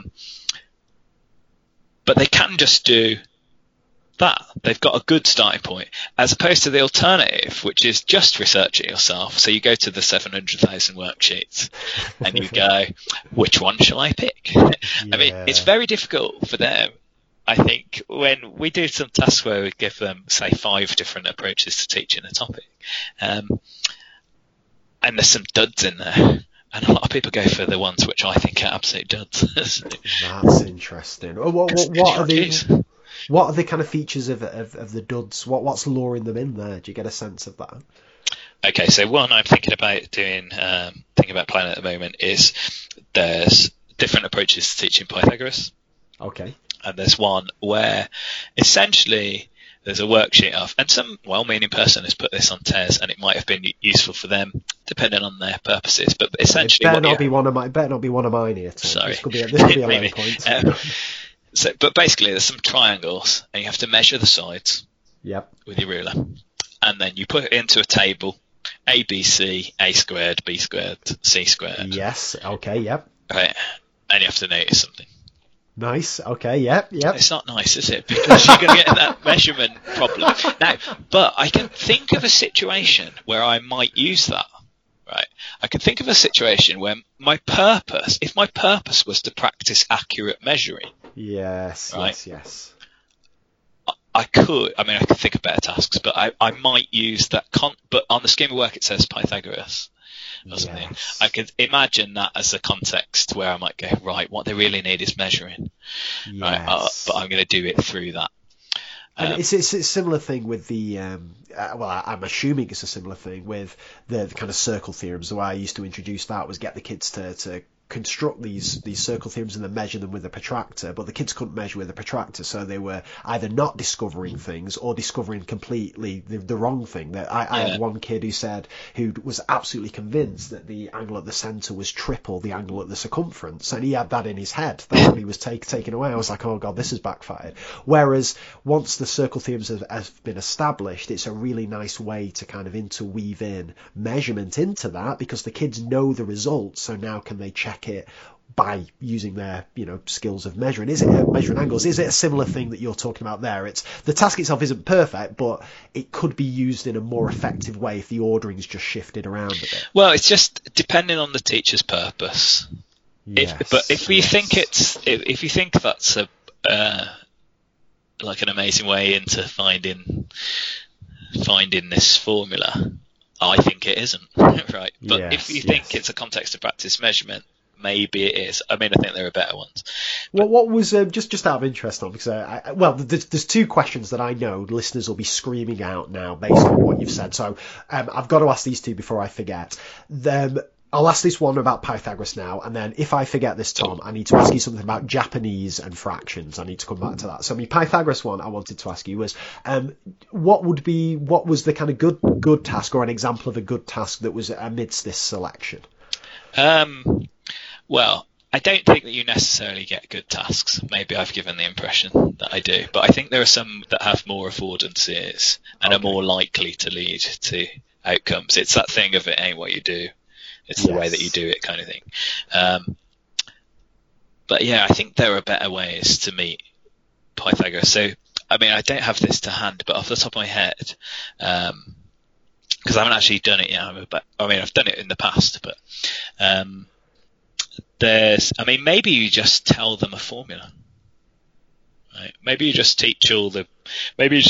work out what you think the sub skills are and teach all the little bits of it and then build it up, like that. Maybe you do something where you're trying to work more on the underlying concept. So often my students think that Pythagoras is about lengths, because that's the impression they've got from school. So if I want them to think it's about areas, I might do a different task, but really I want people to think it's both. So you could do a thing like a task that I do is give them squares of different areas, squares of area 1, 2, 3, 4, 5, 6, 7, 8, 9, 10. And then you have to put them together, join three together to make a triangle, and then categorize the triangles. Okay, oh, that's nice. Yes, you don't have the measurement error issue there. That's nice. Well, I mean, you do a bit, because when I do that with I'll have to do this with them before this podcast goes out now. But one of the things that they do, right, is they get the one that's got a 3 on it, and they get the one that's got a 4 on it, and they get the one that's got a 5 on it, and they put them together and go, that's a right angle triangle. And it's definitely not, right? Because they know some stuff about Pythagoras, which is kind of getting in the way there, because these are the areas of the squares, the numbers, not the lengths. Right, sorry, yes, I was worried for a second there, but yeah, I'm with you. Yes, yeah, because I want to because if you want them to notice the relationship between the areas, it's not that noticeable if I have to square this and it seems like, why am I doing this random stuff? But if I put the 4 and the 5 together and they make the 9, the 4, 5 and 9 make a right angled triangle. Yes, right? Okay, I'm with you. Yes. That's a more noticeable relationship. But also you get the other bits of Pythagoras, like if I have the 3, 5 and 9, right? That's not a right angled triangle, but it's going to be a particular type of right angled triangle. It's going to be a particular type. Yes. It's going to be acute angled or obtuse angle. So you know something about when they are. You know more than just knowing the special kind of boundary of when they're the same. Right? We want the whole picture. And then there are various other different approaches to that. Wow. Right, Tom, before I forget, the second thing that you've mentioned there that I wanted to talk about, and again, you might not have an answer for this, but you've dropped another big teaser, and that is you said that in Japan, when they talk about dividing fractions, they've essentially worked out a way to do it. Do you know off the top of your head, what is that way? What is the order that they choose to do it? What's the what's the kind of rationale? Well, there's a couple of things with the fraction stuff. Like one of them is they always have fractions of something, so it's always units. They always have units. Oh, that's interesting. So that's one part. But like with the dividing fractions, I've got a picture that I think I took at a conference that Jeff Wake organised. I mean, really should get Jeff to talk about this. Yeah, he'll be on. If he's listening, if he ever replies to my invite, so that's one for you there, Jeff. Yeah, because they're really, with Colin actually, is just looking at this kind of curriculum design in their curriculum design is much more thought out and agreeable and not politicised in the same way it is here. But essentially the dividing fractions, I've got a photo somewhere which I could send you, which is what all the 6 textbooks have as the first time they divide fractions. Oh, that'd be amazing. And I mean, I can't remember if I'm definitely right off the top of my head, but I think it's 2/5 divided by 3/4 is the one that they all go for. Wow. So six different textbooks from different publishers, and yet they've kind of converged on this. It's something like 4 or 5 of them will have that as their opener.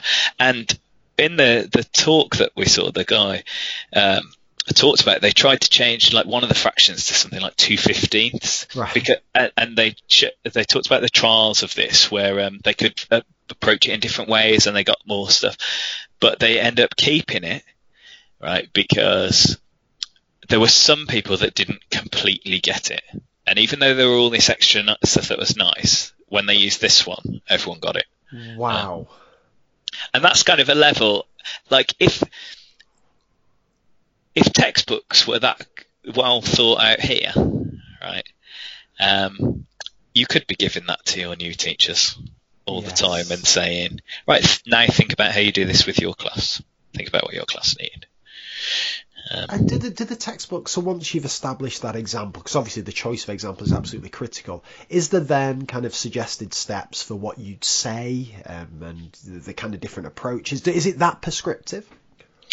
Well, I don't speak Japanese, but I think there's quite a lot of guidance. But then that's where all the lesson study and everything comes into working on, and they're very good at picking a very small aspect of their teaching which they're going to develop through the lesson study and stuff. And that's the way they do their CPD, and it's well funded. They're committed to it. Everyone has to do it. You have to do it in all your subjects. If you're a primary teacher, you have to do it in all the things that you're teaching and all. Wow. And last question, I promise, on this, Tom. Do you get a sense of, like, I know obviously you don't speak Japanese, but where it goes from that initial example, but are they going for kind of like trying to make it concrete? Are they going for an analogy? Are they diving straight into the rule for doing it? Where does that example lead to? Well, they're going for understanding alongside. They're going for conceptual understanding alongside fluency as well. There's actually, if people are interested in this, in the MA journal, I think it was the last one, there was a good article about these things. I think it's the first article in the last journal, which you could maybe link to if people are members, that Colin and Jeff wrote about this whole thing, and they've got the fraction example, and there's some about area of compound shapes, and I can't remember what the other one, but like you can see how it develops and like why they're doing it the way they're doing it and the rationale for that. Wow, so it's pretty interesting. That is, absolutely fascinating. And as I say, hopefully Jeff will be on to talk all things Japanese in the near future, fingers crossed. Right, so this is breaking news for the listeners here. So we've had and I'll tell you what, Tom, this has only happened, I think, 3 times in the over 100 episodes I've done this. So it happened with Chris Bolton, with Naveen Rizvi and Gemma Sherwood. And that is, we planned to do one episode, and then midway through, it's become very apparent that we're getting absolutely nowhere near the end. So I've got to... Sorry, I'm quite tired. I'm taking definitely full responsibility for this. I've got to hook you in for at least one return appearance, potentially 2 return appearances, because just to tease teachers, these are some of the things that we're not going to get a chance to speak about today.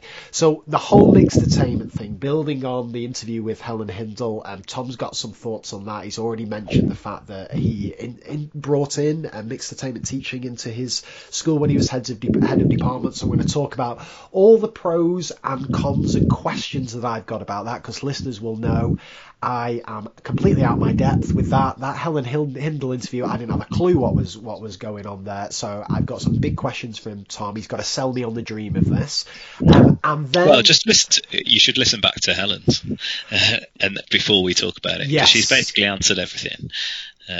Well, okay. Well, we'll see. We'll see about that. So a bit of homework for listeners to do there as well. And then feeding into that, I want to talk about running a department, because that's one of the most requested things we get asked to speak about. So obviously Tom has experience being a head of maths, and I know we have lots of head of departments and also aspiring heads of department to listen to. So we're going to get into the whole cultural aspect and the organisational side of that. So that'll be fascinating. And then, again, my instincts may be that this may be a separate podcast podcast altogether, we've got to talk about Practicing Mathematics, which is the subject of one of my favourite books of all time, Tom and Dave Hewitt's publication for the ATM, which I've been banging on about for the last couple of years now. And Tom has picked out some tasks that we're going to do live, in the same spirit that I did with Johnny Griffiths. We're going to do some of these tasks live, and Tom again is going to kind of tell me why he thinks they're important and why this is a good way to be practicing mathematics. So that's all coming up in the future. Tom, can I lock you in now? Verbal agreement, you're back on the show? Okay. Though I am about to have a second child, so I will be in a daze. That'll make two of us, so that'll be great. That could be a very interesting conversation, but that's fantastic. I can't wait for that. So what we're going to do instead, and the reason we made this decision, listeners, is because I don't want to skirt over these massive issues. What we do on this show is we go deep into things. So what we're going to do instead is we're going to talk about one more big issue today. Tom's going to do his big three, and then we'll be back with those big issues in the near future. So what we want to talk about now, Tom, and you've kind of alluded to this, and it's been a theme throughout, and that's this notion of working with beginners or novice teachers, which is something you do on a day-to-day basis now. My first question is a bit of an open-ended one, take it however you want, but where do novice teachers struggle? What are some of the difficulties they find? My instinct is it would be concerning planning lessons. Is that the number one, or are there other areas that cause problems? Well, I mean, it's a big question. I guess everything's hard when you're a beginner. But teaching in particular is just this hugely complex thing. And one of the things that's tricky when you start is you're just not aware of the complexities. So things that they didn't know existed become things that they have to think about. And that's quite tricky. So I guess a key bit of work at the start is about helping them to become aware of some of the complexities and give them a kind of framework to think about it. So some of those issues around their own beliefs about learners and learning, what teaching is, what maths is. I mentioned earlier the thing about subject knowledge they don't have. Like, they have the subject knowledge of a maths degree maybe, but that's not the same as that's not the maths they're teaching. I guess with that, one of the key things is they take things for granted. So consequently, it's really difficult to unpick the maths that they want to teach. What kind of things would they take for granted? Everything. So, as in kind of the knowledge of the students they teach, or is it more their own knowledge mainly? Oh, really? I think that's so. It's mainly about your own knowledge. So I watched the last lesson I watched yesterday or the day before was they were doing a thing about drawing graphs, and like one of the things they had to do was they had an equation, y equals mx plus c type. Yep. And we've got problems with graphs, haven't we? Because we always think of, every time I see someone teaching graphs, straight line graphs, they're teaching y equals mx plus c. Yes. So like this small subset of straight line graphs. Yes. And you can see why people do it, blah, blah, blah. But they're teaching that anyway. But the kids had to draw their own axes. Oh, right. Okay. Yeah, alarm bells going off here. Yep. So it's quite involved, isn't it? There's quite a lot of work. I mean, getting the scale right, getting us a start in the same point. And like that was just a sort of thing. In fact, it wasn't a disaster in this lesson at all. It wasn't really a problem. But I've seen lots of lessons where it's like that becomes the whole focus. And then they haven't planned anything about that. Right, because their attention's on what's the main thing I've got to teach, and what I said earlier about covering it. They've got to get. I hear lots of people saying, "We've got to get through this because we need to move on," and blah blah blah. But so they're trying to work. So one of the things that they have to do that I think is helpful, though difficult, is whenever they do some maths, they have to develop like the inner watcher. All right. Okay. So whenever you're doing some maths, part of you should be doing it, but then there's a second part of you that is watching, looking on, and going, what am I taking for granted here? Like, what would this be like if they didn't already know how to do it? And it's very difficult to do that, but kind of like watching yourself at work is how you unpick some of your expertise, their mathematical expertise. Yes. And it's very tricky. But like loads of things that you do automatically. And part of the thing about being an expert at anything is that you can do it without thinking about it, right? And you know, you sort of think of often this like these 4 stages, like you don't know what to do and you can't do it, obviously, but then you know what to do, but you can't do it, and then you know what to do, and you can do it, but you have to think about it in that sort of 3rd stage, and then you know what to do, and you can do it, and you can do it without thinking about it. Yes. So, like if it's driving a car, I can do it while having a conversation, and all that sort of. But for a teacher, if I'm working with someone else's awarenesses, you have to be trying to get back to that 3rd stage where I'm actually trying to unpick what I'm doing. And this is difficult. That's why it's difficult when you first start teaching to go, oh, why aren't they getting this? Yeah, absolutely. I think. But it's also the other level where it's difficult is if you're the co-teacher who's working with trying to support a new teacher, or any teacher, in fact, is you're probably okay at doing that for maths, but you're not necessarily good at doing that for your own teaching. So it's hard to unpick your own teaching in a way that's helpful for the students. So yeah, I mean, it's this hugely complicated thing that we're getting people to do. And can I ask just on that, Tom? And this is one thing I've thought about for a long time. You often hear anecdotes about this, but I'm interested in your take. Is there any relationship between how good a mathematician one of your novice teachers is versus how good a teacher either they'll become or they are in these initial stages? And the reason I ask is often I hear of teachers who struggled kind of mathematically. They weren't, for want of a better phrase, natural mathematicians themselves as students. They often find it easier to anticipate the struggles kids would have because they're similar to the struggles that they had themselves, versus somebody who always found maths easy. Perhaps they find it more difficult to put themselves in the mind of students. Do you ever see that, or is it not as close a relationship? Are there other more important factors? My experience is that there are other more important factors. Yeah, I guess my experience is we work with about half of our course.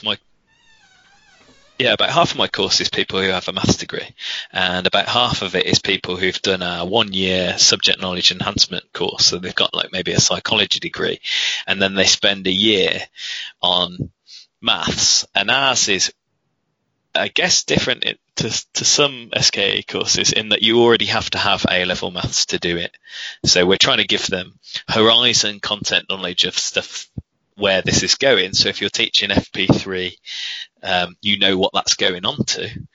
But then you also have,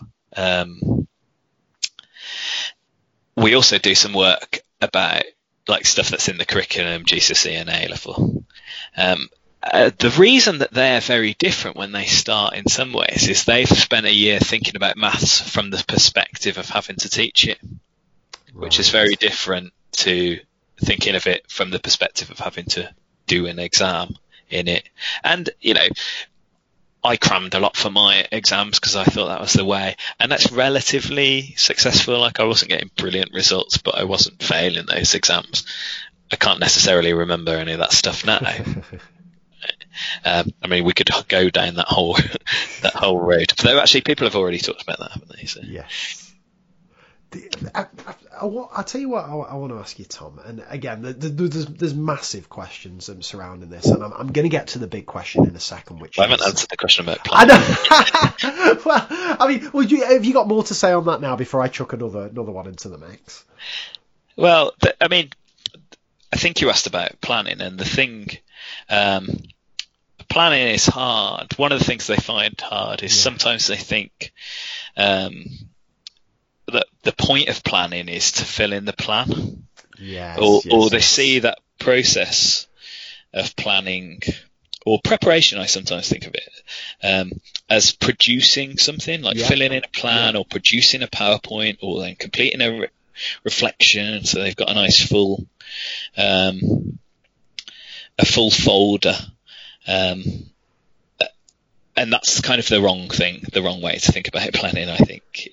it's more about the process. And like, I like to think of lesson preparation because it's partly about preparing yourself to teach is a big thing. So imagining what it's actually going to be like to do this stuff with your class in front of you. But it's not about producing the plan, because the plan, you only plan the lesson, I think, so you can reflect on the lesson. That's the main thing. A small part of the purpose is so you can teach the lesson for the students, for the pupils. But the main thing is what you learn from it that affects the thousands of lessons that you'll teach in the future as being the key thing. Do you? It's really interesting. This I had a similar conversation with Emma McRae that'll be out by the time this conversation comes out, so listeners can check this out. And obviously Emma works with novice teachers as well. And I asked her about the purpose of kind of lesson planning templates and whether, again, they're useful or completely useless, and whether there is a way to make them more useful than they are. Because when I work with novice teachers or NQTs or whatever stage they're at, and they have to fill in these lesson plans, it's just a means to an end. It's an admin task. It doesn't seem to inform their planning. It doesn't seem to play the part of any reflection. It's just something that they do, exactly as you said. Yeah, stop doing it. But are there, because obviously this goes back to something we spoke about earlier, this notion of kind of making it visible. So the problem with some of the forms of differentiation that I think are more effective are they're actually invisible to the kind of outside observer. And we know that sometimes we've just got to play the game, that, schools need evidence and whatever. So are there ways, are there kind of lesson pro formas or templates that you've seen that are more effective, that aren't just a mere box ticking or box filling in task? Well, I think so, because I think what we get them to do is better than that. And I think a kind of rule of thumb, and this goes for anyone who's planning and writing something down, is I write down things that I might want to reflect on. And that's not quite true at the start, because they have to write down everything at the start. So I suppose our main thing, the main bulk of the lesson, has three headings: the times and the timings, what the pupils will be doing, and what the teacher will be doing. That's the main thing for the lesson. But I mean, there's kind of a lot more to the process. It depends how much data you want. And are you, as part of that, because obviously it's this reflective nature is for me is the kind of key to developing as a teacher. You have this idea of what you're going to do with the lesson, you then do the lesson, and then it's taking that time to think what worked, what didn't work, what am I going to change next time, and so on. Yeah. Is that part of this process? Is that something? Is that getting written down there, and is that something that your trainee teachers do naturally? I don't think anyone does that naturally. Do you agree it's important? Yeah. So, I mean, maybe if I try and talk quickly through what I would see as what we have as our whole kind of planning process. Definitely. Take your time, definitely. And then you could ask for more, we could get more details on any bits. Sure. So I guess first off, I mean, they don't know anything about it at the start. That's what you have to remember. It's really hard. So we talk a bit about the purposes of planning, kind of long-term purposes. But the key thing is, it's the key process. Planning lessons and reflecting on them is how you develop as a teacher. I can't remember who said this, but some teachers have 10 years of experience. Some teachers have 1 year of experience 10 times. Yeah, and I think the reflection stuff is the key difference of, if you actually think about your practice, you might be in a good position to get better. So yeah, our kind of processes, they start off with a topic overview. So if you're teaching a topic, and I mean, it's kind of trite to say, isn't it? The lesson is the wrong unit and all of that kind of jazz. But I also, in some ways, the unit is the wrong unit, or the topic God, is Tom, the wrong don't unit. don't be saying this. Like, it's a Japanese thing, isn't it? Like, they've got a well thought out curriculum that goes all the way through, like how the number line develops all the way through, how it's used and taken away, and all of that stuff. But if you're a beginner, lesson is the right unit, right? That is because that's a unit they can cope with. But in terms of planning, the first thing they do is think about a topic. We've got a particular way of doing that where they use a splurge diagram. So that is from Prestige and Perks, Adapting and Extending. What's the splurge diagram? So it's basically, I give you a topic like percentages or something, and I give you a couple of minutes, and you write percentages in the middle of your page, and you write down everything that you think of that's related to percentages. Okay. And then you put in all the connections between those things. Right. Okay. Yeah. Right. And you might restructure it. You might think about some things about what's kind of previous things that I need for this. What images or representations are helpful for teaching this? You might think about where this is going, like the horizon, content knowledge, like, so you don't want to do things now that might hamstring them later, that kind of stuff. You try and get all of that down as quickly as possible. And when they're new, they can't necessarily think of loads for that. But at that point, you could then look in a textbook or your school scheme of work and go, oh, percentages, I didn't even think about increase and decrease, or sales or something like that.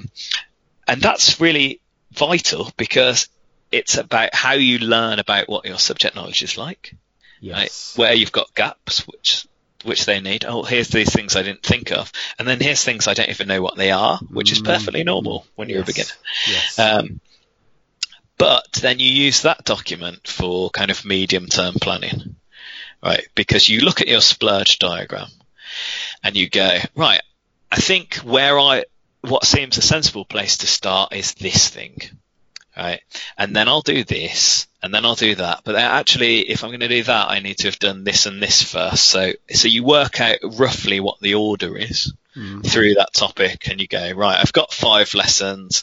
This is the key idea that's going to be in each of these lessons. And then when you've got that key idea for each lesson, then that's how you do kind of like a lesson overview. You know the main point that you're trying to get across in that lesson, or what the thing you're trying to work on is. And then that's the point where you work out, so what happens in this individual lesson. It's interesting so still going back to the lesson being a kind of valuable unit of time to think about. Is that just kind of in terms of practicality purposes of getting resources printed and all that kind of thing, that it makes sense to think still in terms of lessons? And the reason I asked Tom is that, again, not to give him another plug, but Mark McCourt is I don't want to put words in his mouth, but very of the mindset that, lessons just roll into one, that one lesson picks up exactly where the previous lesson's finished, and it's not like we'll teach this one idea in this lesson and this one idea in another. Well, what's your take on that? Yeah, I mean, that's how I teach when I'm teaching maths. But I don't know if that's I don't know if that's the most helpful way to learn to teach, because it seems a bit difficult. Yes. And like, I'm saying this about the medium-term plan thing. At the start, when they first start doing it, we do that from the start with trying to do a medium-term plan. But on our medium-term plan sheet, right, that half of it is stuff that comes up that you weren't expecting, right? And it's a bit like the kind of test effect. Like, you have to write down what you think is going to happen and commit to it. So when a different thing happens, that you have more of a chance to learn from that about, all this other stuff came up about negatives, or all this other stuff came up that I hadn't thought about with the axes. And so actually I need to do a lesson on axes, or is that worth it? All of that. So they're not very good at that, but they do practice it. But you have to think in terms of the individual lesson then, because that's the thing that you can plan and you have to deal with in the moment. You don't have to deal with a 5th lesson the complexity of the fifth lesson when you're in the first lesson, because things might change. Yes. But you're learning a bit about that kind of process.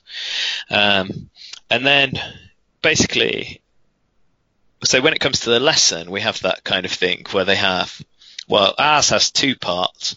We're pretty strict on this. It's kind of a tight but loose structure. So we have a lesson overview sheet, which is basically a summary of the main tasks, any particular aspects of classroom culture that you're working on, and the key maths focus. So the maths underpinning the objectives, and also any prior knowledge or practicing that you're doing.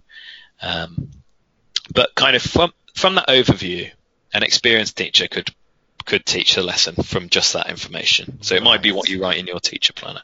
I see. But if you're new, that's not enough, right? So we have a lesson outline,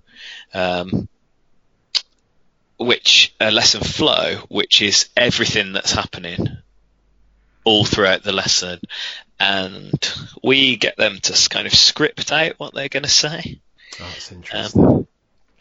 And I guess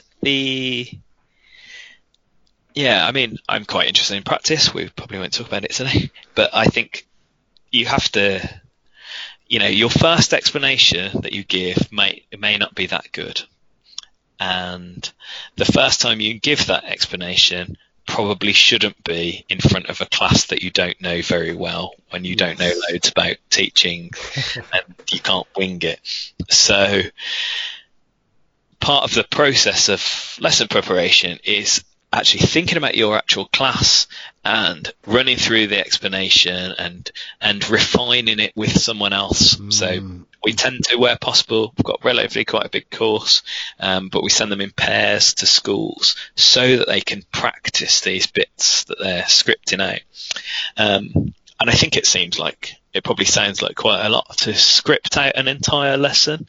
But if you just script out the bit where you're talking to the whole group as one, then actually that's not too much. But if you're giving them something to think about, the words that you use as a teacher are you're trying to give the students you're teaching, the pupils, a model to help support and structure their thinking about this. So that model should work for all of your examples. So a big thing that we think all the time is that one example is not enough. And nearly every lesson I watch, I think there's not enough examples here. And I use that kind of broadly to mean either examples that the teacher talks about or the students talk about, as both of those. Like if you're answering the question, that's still an example of different types of things that are similar to that. Oh, but you're distinguishing that between kids practicing through things. There's not enough examples preceding the practice. Is that right? Yeah. So I guess there's a few different ways of thinking about that, but like the whole class kind of stuff, there's often not enough examples before they go on to independent practice. And I guess often people miss out the middle bit where you have like more guided practice if you're doing that kind of thing. Though I think it is sensible to do that kind of thing if you're relatively new to teaching. It feels like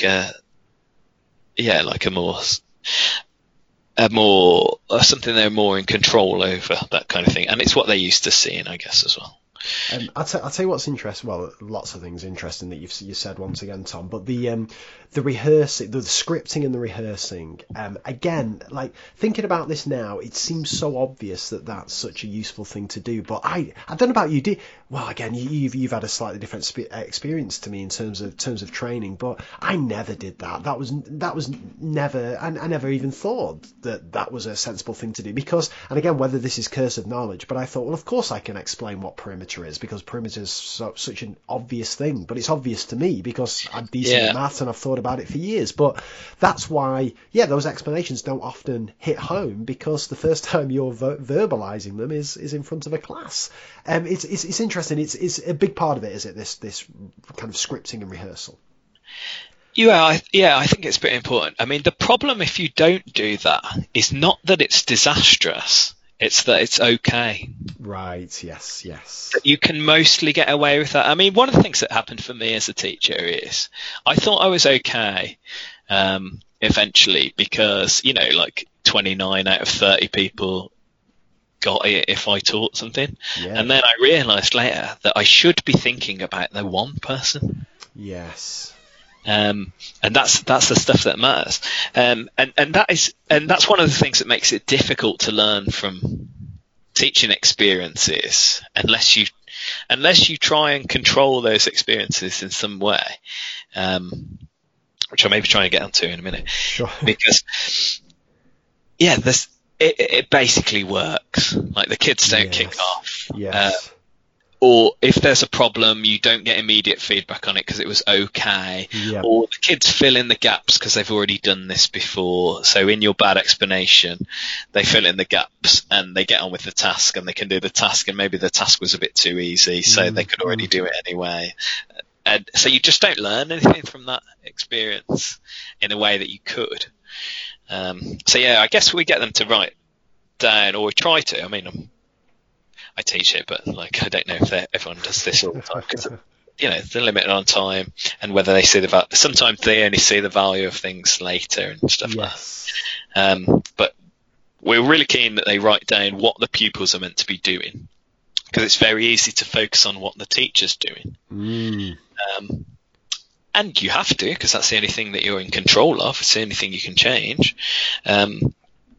Like I can only indirectly influence what the pupils are doing, but they have to try and include what the learners will be thinking about, the details of the explanations. So specifically, things like what they'll actually say, what the board will look like if they're writing on the board, the specifics of the examples that they're going to use.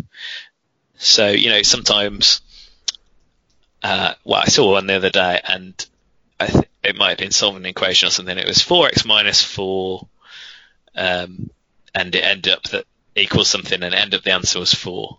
And so, like, the 4 did 3 different roles in the question. So the specifics of the example, like, what about your example is exemplary? Like, how is it giving them a kind of structure? Enough examples. If you're going to do more, what would they look like? How are they going to do the examples? So, you know, earlier we talked about the dividing fractions thing. So one thing I might do with dividing fractions is ask lots and lots of questions, where I maybe get chanting the answer. So like, how many halves are there in 1? How many quarters are there in 1? How many tenths are there in 1? How many 17ths are there in 1? And ask a lot of questions of that type. And then I go on to how many questions where I change the 1. So the same type of questions, but in 2 or 4, right? So you're drawing out like a generality of the questions like that. So if I do that kind of lesson, I'm going to build up to a point where I've asked hundreds and hundreds of questions in a relatively short space of time. So I don't want to include all of them, but I am asking all of them in the same kind of way. And I've maybe got 6 or 7 different types. So I'm building up to how many p-nths are there in A over B or something. Kind of thing. This is fascinating, this, Tom. Let me ask you this, 'cause I know you're I know you've listened to quite a few episodes of the podcast. Big fan. I'm in a car a lot. When we had Naveen Rizvi on, she shared a booklet, and it blew my mind, this booklet, and I know it had a lot of reaction from teachers, and it was essentially a script in terms of for teachers to follow, in terms of the words that they'd say, the examples they'd choose, the practice questions that they'd give following these examples, and so on. It was the definition of kind of prescriptive teaching. And if Naveen had been on the podcast, let's say 3 years ago, I'd have been thinking, what the hell is this? That would have been horrendous for me as a teacher. But having kind of been warmed up to it by speaking to the likes of Danny Quinn and Greg Ashman, who in their departments kind of centrally planned lessons are like a really big part of this, I wasn't as kind of shocked by what Naveen said. But that, I guess, what I'm getting round to here is, where's all the things that you talk about are obviously vitally important for teachers to do, but incredibly challenging things for teachers, particularly beginning teachers, to be able to do. So what's the argument against, say, you giving them essentially a booklet like Naveen's with a script for, let's say, the first 10 lessons they teach or something like that, them sitting down to reflect on it, having delivered the lesson, having gone through the lesson, reflect on what worked, what didn't, why they think you sequenced it in this way, why you included this number of examples, and then they build up to being able to do it a bit more independently. Because it seems to me like, I mean, obviously you know far better than me, but this sounds like a really challenging thing for novice teachers to do. Yeah, I mean, I guess the key argument against that is we don't necessarily have those materials of a good enough quality that you can just give them out, right, and that is a shame. But it's about the way, like if you're in Japan and you're a new teacher, or Singapore or China or something like that, that is what you do. Yes, that is what you do. As kind of as detailed as Naveen's books would be. Would that be right? I mean, I don't know enough to be able to answer that in terms of the detail, but it's that kind of thing. It's examples, it's the practice questions and kind of prompts that would suggest. Well, like if you take something, do you know Connecting Maths Concepts, the Engelmann stuff? Yes, I do. Yes. Yeah. So like, I think, well, like with lots of things, I think like that is a really useful resource for teachers. Right, to see how it's all put together and the order and things. And it's a bit tricky in those because he deliberately mixes around when you're going to meet things. Yes. But if you track like the fraction bit through from when they first meet a fraction to when they're adding fractions, that's a really interesting progression and really good, in my opinion, for kind of like thinking about subject knowledge. It's not the only way. Right, but it's a good place to start from. Yes. But we kind of just don't. Well, and if it exists, I don't know about it. But we just don't have that in the same way as they do in, say, Japan for others. Which is why I would suggest to mine that if they're going to do that, that they start with textbooks, because I don't know if it was similar when you started, but like textbooks were the enemy. Correct, 100%. Right? Worst thing you could do. And a badge of honour for me was that I didn't really use the textbook. Yeah, correct. And if I did, I would take the questions and do something with them, or I would dip in and take a question here and a question there. Yeah.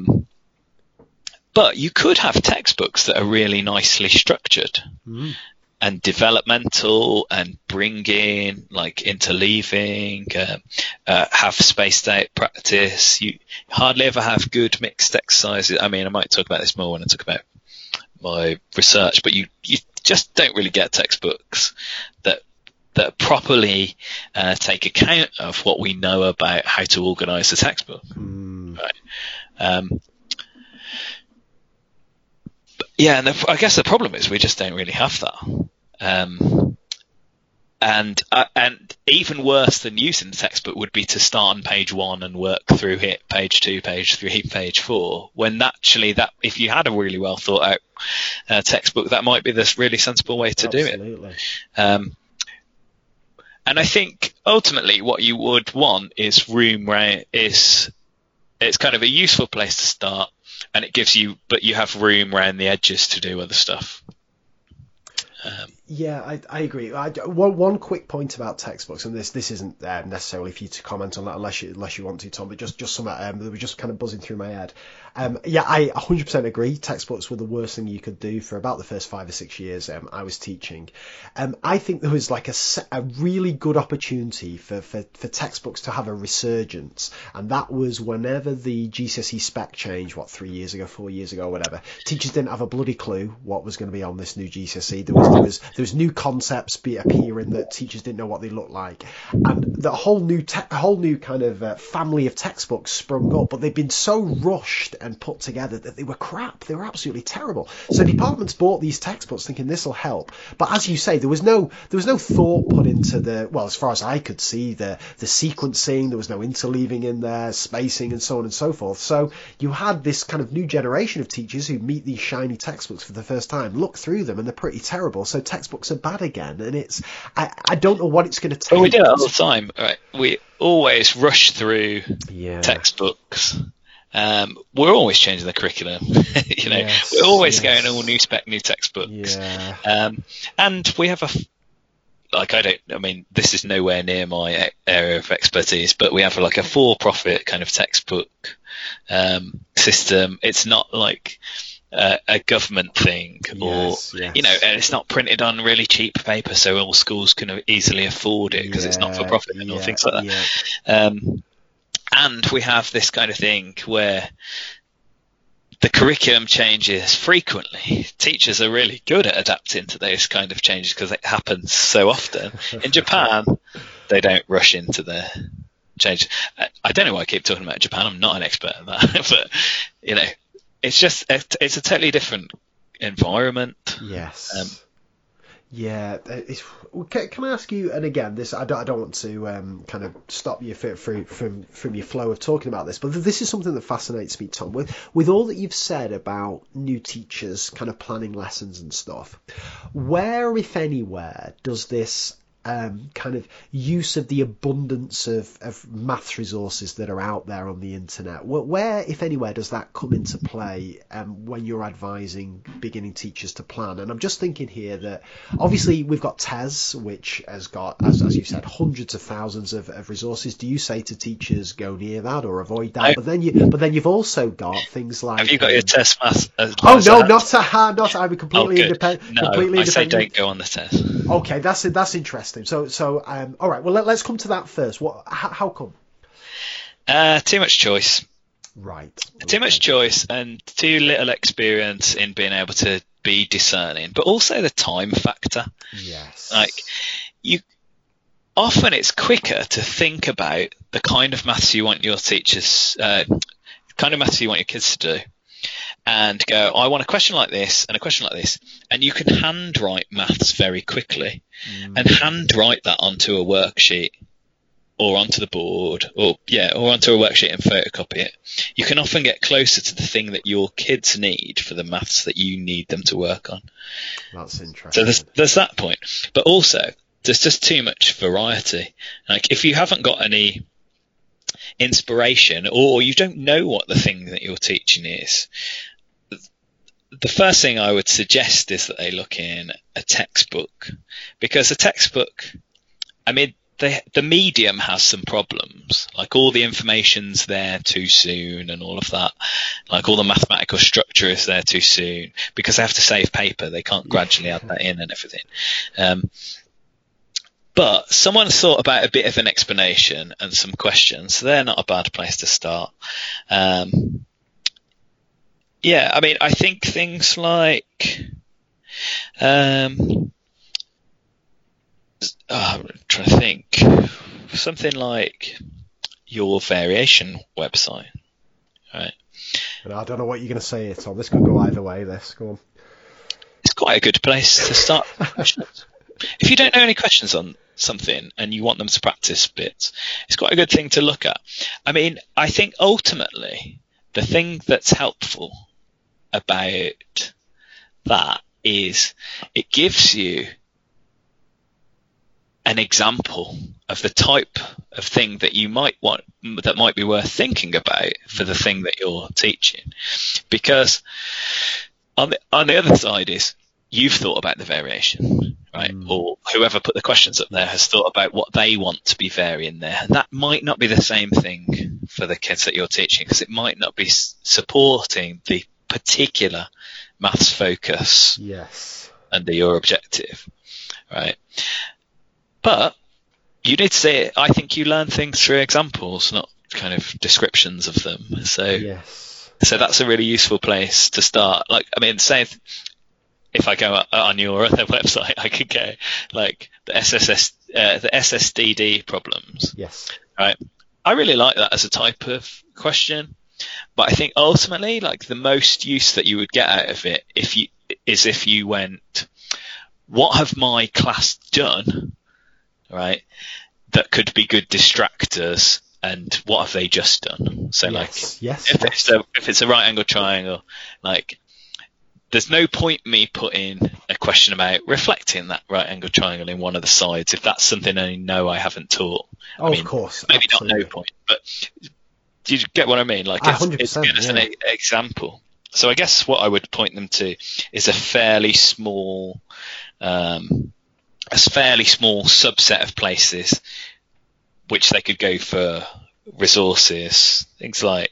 Can I chuck one at you here? So what about like Don Steward's Median? So that for me is an absolutely brilliant website, but does that suffer from too much choice, too much variety in tasks? Like, I would argue the quality is there, but is that something you would be guiding your novice teachers towards? I don't think there's too much choice for that. So, I mean, I was very lucky. When I was an NQT, I went on a residential course when we used to have LEAs. Yes. And I met Don Steward then, and he gave me millions of resources. Wow. Right? And it was great. Right? And I've used them since. And I love Don. I love his tasks. There's loads on his website, but actually for the specific thing, if you use the search thing on the side and you click the thing that you want, there aren't too many. Yes. But they're all good enough that it's worth having a look at. Okay. Right. So yeah, I mean, I think that's a place I'd use. And there's a nice mathematical task. Obviously, everyone should do the task before they give it out. That's a big one, right? That's one of the things that you should spend a bit of time on. That's a bit. I mean, I definitely didn't do that enough, and that is a key piece of advice, right, for any teacher. And again, with workload issues, sometimes you think a casual glance over a task will be fine, because again, it's this curse of knowledge thing. Well, yeah, that looks fine. I'm sure that'll be. If there's any problems, I'll figure them out on the day. But you can really come unstuck there, right? Yeah, though I think the way they get around the workload issue. I mean, I maybe say this next time we talk about it, but it's by using the same tasks again and again. Yeah. Like, I thought when I started teaching that it's one of the things about mixed attainment is I thought when I started teaching that, I'm doing this topic for this set 3 year 7, but I did it to set 5 last year, so I need to do a different thing. Yes. I learned that if you get good enough tasks, and good enough is good enough tasks that you can use, you get better at using them and getting more and more out of them. And then when you plan again, you're planning for your class. You're planning to use them with your class. You're not resourcing the lesson. You're not spending your time on that. So, and I think, it's good to do different things as well, sure. But with time, you can build up like a collection of tasks that are good.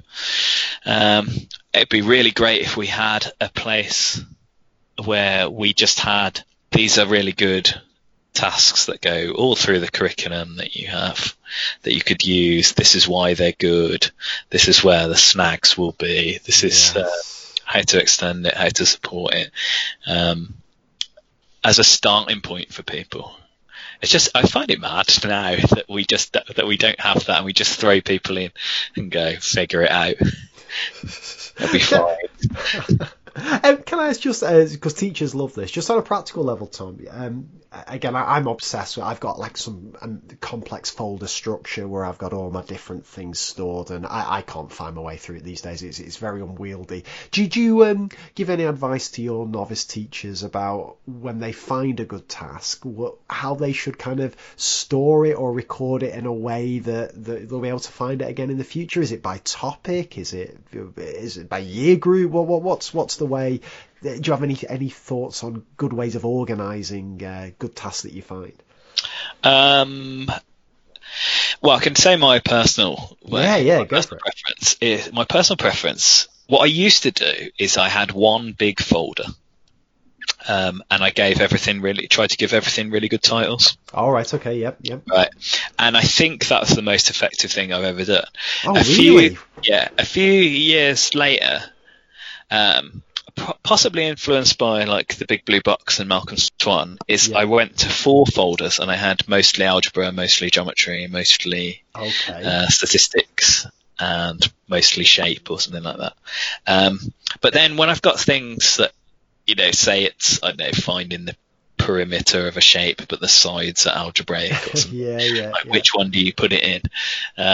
So it was better in one, because Tom, you're scaring me here. You're not talking just one folder, like no folders within the folder. Like how many resources we took? Like thousands of resources in one folder. Yeah.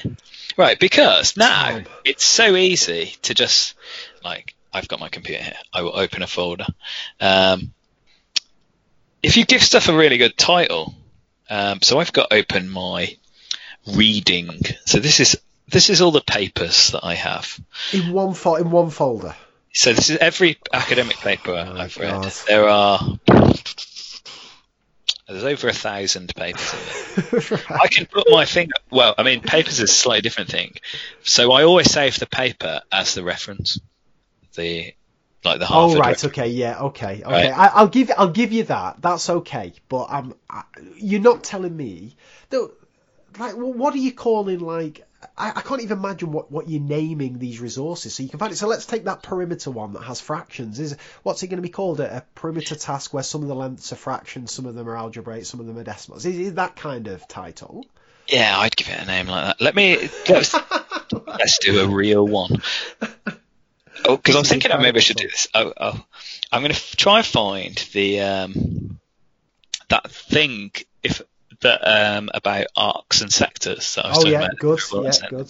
Right, so I've gone to mostly geometry. I mean, this surely is not interesting for people. But no, this is good. So you've got like the search bar. Yep. So I'm going to guess that is has circle, arcs and sectors, something like that. Okay. So I don't know. I mean, this is edgy your seat stuff this time. People are wondering whether so this is going it's just called arcs and sectors of a circle. And there it is. You've got it. Yeah, and I mean, another thing that I do that's maybe weird, which I can talk about another time, is I don't, as a teacher, I never really used PowerPoint. I only used Excel. What do you mean? So, Excel? Yeah, I just prefer Excel. What do you mean? You're going to have to just mention something briefly about it. So this arcs and sectors lesson is on Excel? Yeah. Yeah. What's it look like? I don't know what you mean.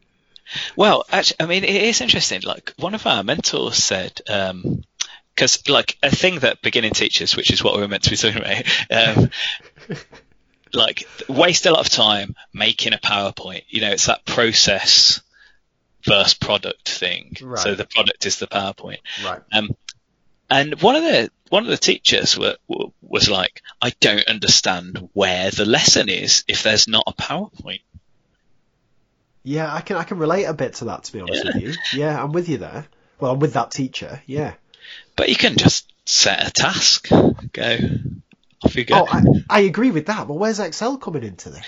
So one of the things that I like about Excel is you can jump around very easily about where you are in it. Because you've got little tabs at the bottom in a way that's not straightforward in PowerPoint. But if you're making the key thing that's really helpful about Excel for me is you can generate types of questions using like random. So if I want loads and loads of examples of something, I can easily generate loads and loads of different examples. Whereas in PowerPoint, I'd have to put each one on a new slide. I'm with you there, but surely you can just dip into Excel when you need it. What about like writing on and are you writing over the top of the Excel worksheets? This has blown my mind this one, by the way. Well, I mean, one thing is, I would try and be in a situation where I don't have to write on the top of it, because in a classroom where I've got actual real whiteboards that you can write on. Right. Okay. Yes. Okay. Which I go in loads of schools where they don't have that. Yeah, me too. I think that's crazy. Yeah, not quite as crazy as planning all your lessons in Excel, but it is a bit crazy. Yeah, I mean, PowerPoint's good for sharing it with other people, but most of the time you're much better writing the question down on the board. In fact, a better way now is a visualizer. Yes, now we're back on, yeah. Right. And then write it under the visualizer. You can set it out the way. So this is a thing that's useful for beginners, which maybe try and get back to. Is you kind of like set it out in a way that you want them to think about it, to help structure their thinking. You don't have things all over the place. Like maybe if you're completing the square or something, you have your equal signs lined up and that sort of thing, which you plan out. But then you reduce the translation for the students, because they're seeing it the way that they would do it, and in a way that might be helpful for them in structuring their sense making and their thinking. Yes. I don't need to put all of that onto a PowerPoint necessarily, but if I put it onto an Excel, I can just have an infinite number of examples of completing the square that follows that structure. I mean, I'll send you one or something. Yeah. Again, you've said some things today that have got me thinking, Tom, but not quite as much as this Excel thing. I always do as you know, I do a takeaway at the end of every episode. I'll definitely be thinking about Excel. That's Excel's better than PowerPoint. Discuss. Wow, that is madness. That'll come up again. Right. Okay. Anyway, back to beginner teachers to bring this kind of part one to a close.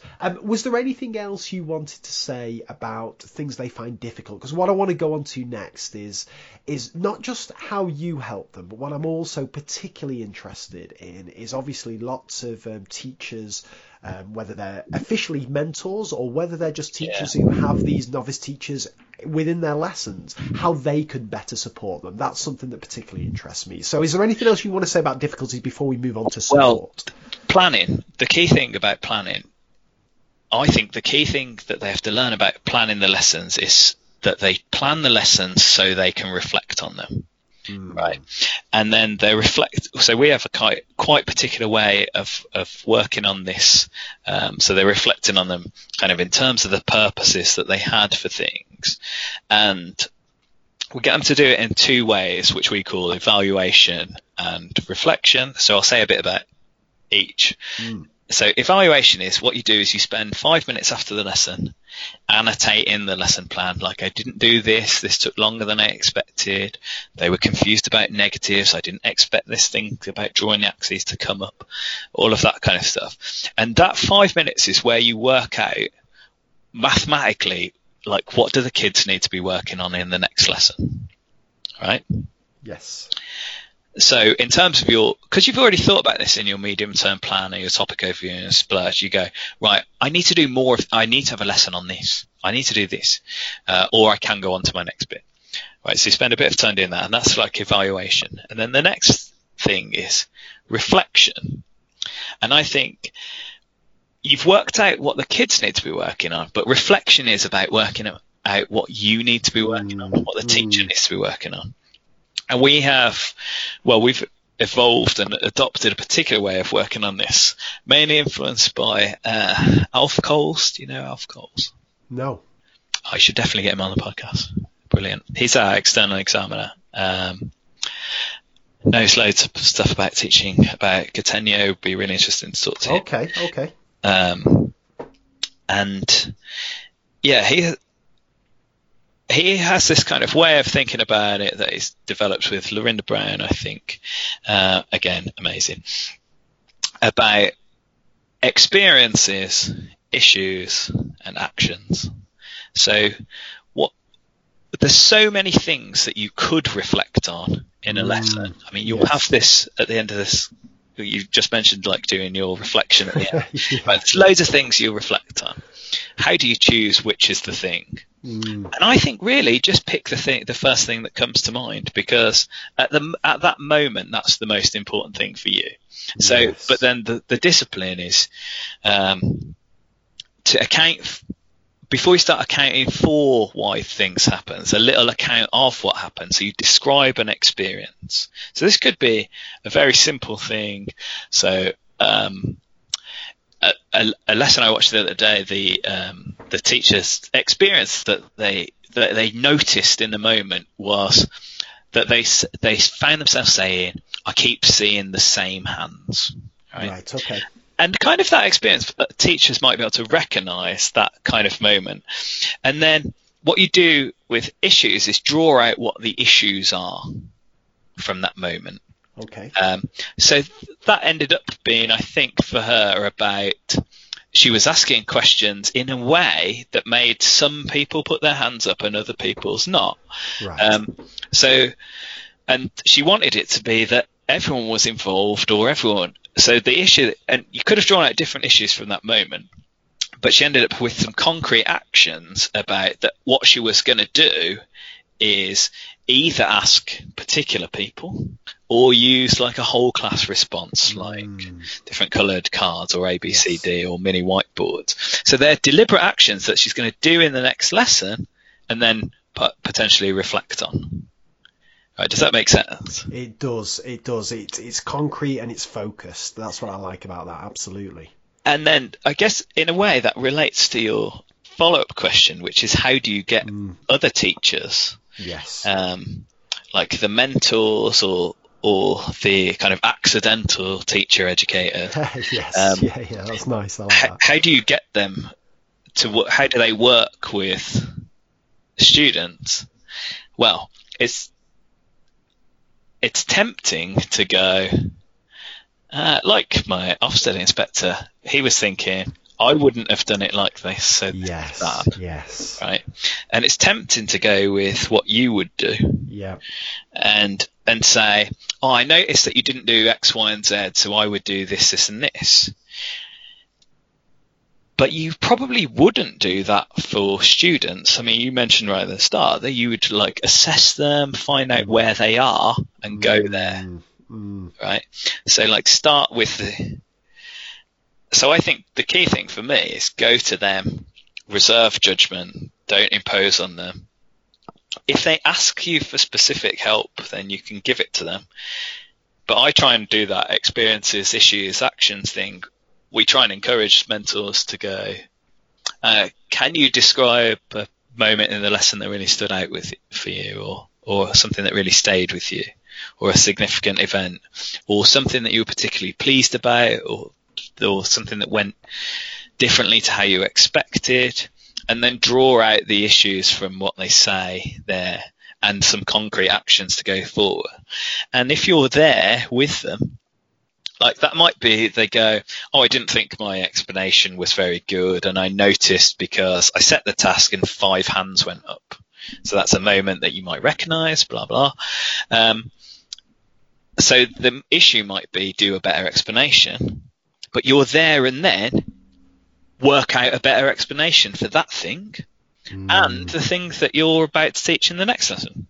Yes. Right? So you've got a concrete improvement immediately for that thing, and for the next lesson, or like the next thing that you're teaching, or the next topic.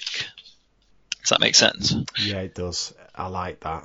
And do you find, is this, when you say you advise kind of mentors and supporting teachers to do this, this I guess requires quite a close working relationship between the university and the schools that the people are placed in, and it's because it's one thing. I mean, I think it sounds a super sensible idea, but do you have any way of knowing whether that kind of message is getting across, and this is the approach that the mentors and the accidental mentors are taking? Yeah, it's a brilliant question.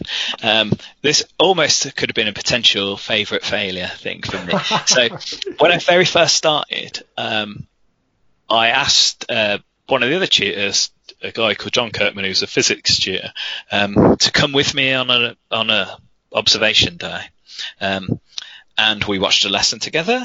Me, him, and the mentor And then I did like the sort of debrief for the student, the discussion afterwards. And we came out of it and I thought I'd done a pretty good job. And we had a little chat about it. And one of the things he said was, you gave some really expert feedback that'll be really helpful for that teacher today. What's the feedback they're getting the rest of the time like? Right, yes. And so I had no idea, and it had, a serious implication for me, because I thought that my job was like, I'm a teacher of maths, and now I'm going to go to be a teacher of teaching maths, and the students are like my class. But it's just not like that. The reality is, it's more like being a head of department, and the mentors are like your team. They're the people that you've got like an ongoing relationship with. So the visits in some ways are as much about helping them. So I guess one thing that I might try and do is, wherever possible, ask them what would be helpful for them. Yes. From me visiting. So, and sometimes like a helpful thing is that if I have two students in the same school, that we watch the lesson together and we talk about it in there, and then I initiate the first conversation, and then they sort of watch and chip in, and then we watch the second lesson and they initiate it. So like that's that kind of modeling again, where I've gone, oh, this is the way that I'm doing it, I hope. And it's like seeing if that's helpful for them. And, sometimes that's very helpful for them, because they've got this even harder task that they then are going to try and do that with their other teachers in the department that are working with the students. But I think it's really valuable for them, because that kind of level of reflecting on your practice just makes them get better as teachers as well. Yes. Which ultimately gives, my students a better experience, but the kids that they're teaching a better experience, which feeds into my students having a better experience. And like, that's kind of why I wanted to get into kind of teacher education and leave teaching maths, which I really love, is to try and have this kind of like wider influence. So I think it's really good having trainee teachers, because it helps you to reflect on your own practice. But it's also like a really good way to get more people into the profession. Like if you need someone in your department, which almost all departments do, it's better to have someone that you've worked with, in the same way that the loop-in class thing works, right? Yes. So yeah, sort of roundabout. No, it's a very comprehensive answer there, Tom. And my final thing, just on beginning teachers, and again, feel free if there's anything that we've missed that you want to add, is that I just wonder, just on a practical level, if a teacher's listening who regularly watches other teachers, so maybe they're a head of department, maybe they're a mentor, maybe they've got a responsibility point, or maybe it's kind of a bit of an open door policy where you come in and watch other people's lessons. I think I'm pretty bad at observing lessons, because I do exactly what you say, as I'm watching it all the time, going through my head is, well, I wouldn't have done that, I would have done this, I wouldn't have done that, I would have done this, and so on and so forth. What is a better kind of mentality, if that's the right word, or a kind of a better kind of inner dialogue, I guess, or a better focus that somebody watching a lesson should have, so that when they then come to have this reflective conversation with the teacher afterwards, they can really get the most out of it? Well, what's your mindset when you're going into watching lessons? Firstly, I'm trying to withhold judgment as much as possible, and I think I've got enough biases to know it's not really possible. I never grade lessons. Yes, we never ever grade lessons, right? That's not a part of it, I think. So no one should be doing that. It's never useful. But I don't think I'd know whether it was good or bad. I don't think it's a helpful thing to think about. So free yourself from that and just go, oh, I don't have to worry about that. I can't do it anyway. I don't have to worry about it. I'm just going to see what I see. So essentially what I try and do is our lesson observation form is a blank piece of paper. And what I do is I keep a record of what is happening at particular times. And I try and do it in as non-judgmental way as possible. So generally that is with actual quotations of dialogue. So if the teacher says this, I write that down. If a student says that, I write that down. If they write something on the board, I try and write it down the way they write it down, with things in the same place. Occasionally, I think it can be useful to note down questions that you have. So sometimes, I'm often writing, what's your purpose here? Because that's the thing, I can't evaluate it unless I know what the purpose is, and it's not that helpful for me to evaluate it anyway. Like, I want them to evaluate it. But I note down things they say. I think it is useful to summarise at the end what you think are the key strengths and things to work on in the next lesson. But the things to work on should be short, right? Maybe one thing, right? What do you think is the key thing for them to work on? And it's kind of counterintuitive, but often the best way to get better is building on strengths rather than like shoring up weaknesses, because you might not have to use your things that you're weak at. You might just prefer to do a different thing and come back to that later, if at all.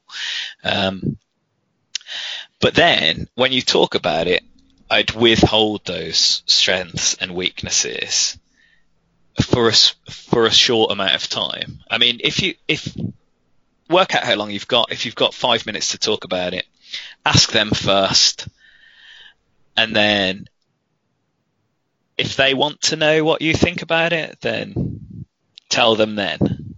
But if the key thing is you're trying to develop what they think about it. So I try and do that first, like find out what they're thinking about first. And classic example is you think there's loads of problems with how they've done their examples or something, but all they're thinking about is the behaviour.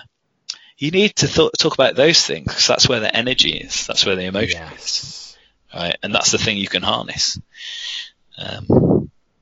That's fascinating. Absolutely fascinating, that, Tom. And was there anything else you wanted to say? We've covered, all I wanted to talk about and more with new teachers, but is there anything else you want to say before we move on to your big three? Yeah, I guess that's it. There's just observing other people is so difficult because we can't observe ourselves impartially, let alone someone else. That's good. Yeah. And it's worth bearing in mind the things that you know about teaching the math is the same things as teaching the teaching. Like feedback is often powerful. It doesn't mean it's good, right? Sometimes more feedback isn't more helpful. Too much feedback, even if it's really good for your teachers that you're supporting, builds over reliance on that feedback. In the same way that it does for students, you have to gradually withdraw it, and they need maybe more feedback at the start and less at the end. So you're scaffolding more and then fading later. Yes. Yeah. There's loads we could say, but no, plenty to pick through there. That's absolutely fascinating. Well, so we're obviously not going to do your reflections, because we've got probably another 2 episodes to go before we get to that. But what we are going to do is do your big three to round off this episode, Tom. So there'll be links to can I just check in a couple? Sorry. Oh yeah, of course. I sort of touched on this, but the other thing is about correction rather than critique. So don't just go, oh, you should do a better explanation, right? It's like telling a comedian to be funnier. It's better to work on that together, shorten the feedback loop, and actually plan a better explanation.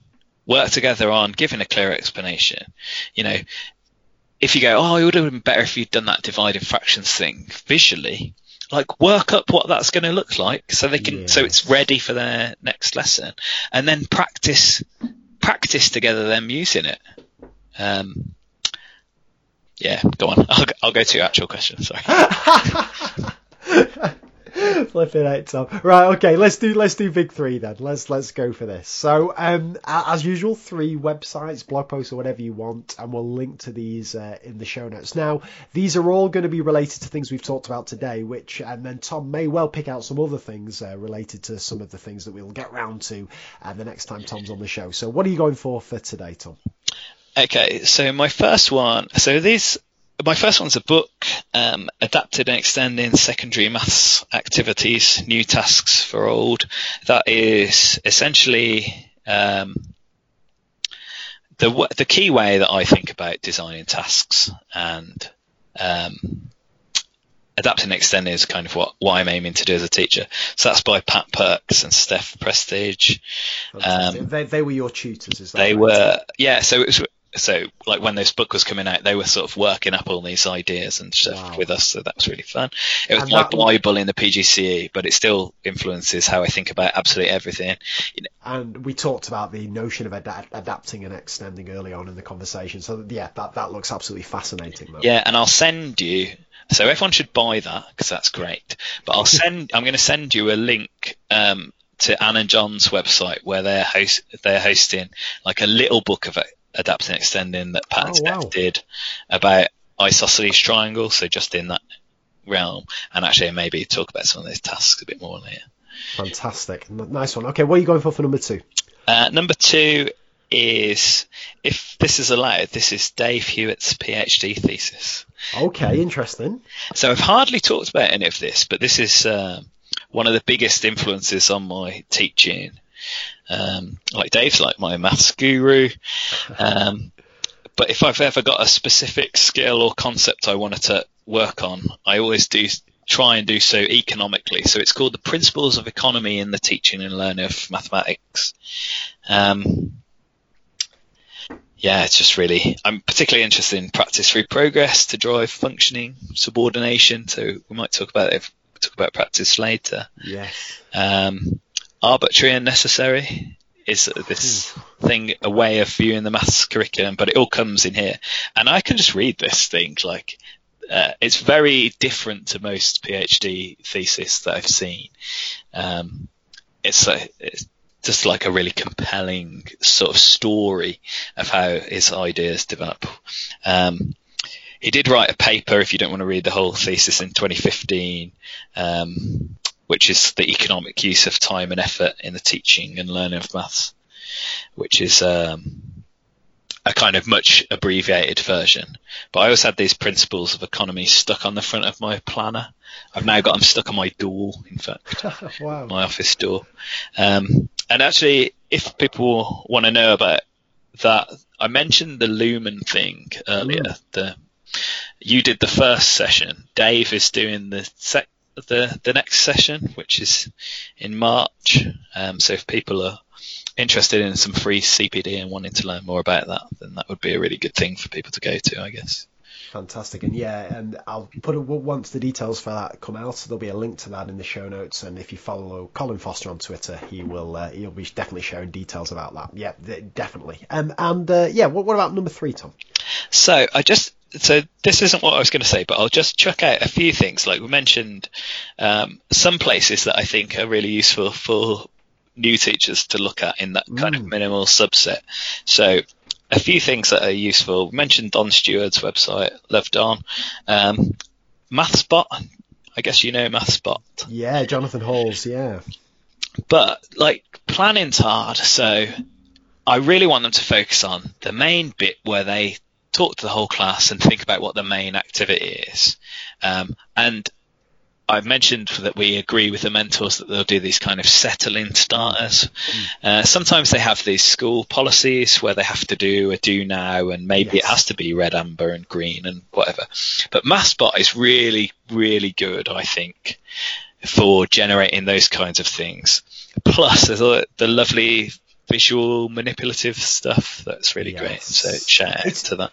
It's interesting just on that, and again, this hopefully this won't take us down another path. But again, you'll have listened to the episode the second time Mark McCourt was on, and we had a bit of a chat about starters. It's interesting that you describe it as this settling starter. So it's not the kind of content. The content is not kind of pertinent to the rest of the lesson. This is no kind of prerequisite knowledge being dealt with in these starters.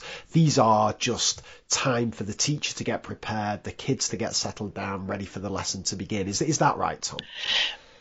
So I don't think that's the only purpose of a starter. Like, you might have them to provoke the need for some maths that you're teaching. You might have an interesting puzzle that's going to like provoke the enjoyment. But we agree that with the mentors for when they first start their first placement, that's what the goal is, and then they can move away from that when they're ready.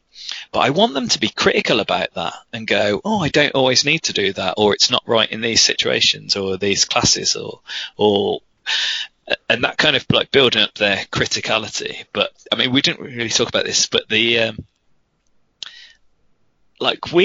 guess I try and teach them quite explicit things about behaviour, which we practice as well, which I think is maybe different to some courses where you're learning to teach. Not because I think that, but because I think it's a good place to start from. I can't remember the source for this, but there is some evidence that, the teachers that leave earlier are much more likely to have problems with behaviour. Yes. And that if you don't get them sorted in the first 8 weeks, it makes people much more likely to leave teaching. Oh, that's interesting. And we can't afford that. No. So I want you to be critical of the methods that are employed, and like view it with a critical eye, and potentially keep going with it and potentially move away from it. But we do get them to practice how they're going to come, like that example, what the starter is going to be like, and then they practice their kind of entrance routine of how they get into the classroom, what they're going to say, how they're going to set up getting from outside the room to inside the room, whatever that is, how that's going to fit in with their school needs, just so that when they're doing it with kids, it's like not the first time they're doing it. They've already had success at that thing. Yes. Does that make sense?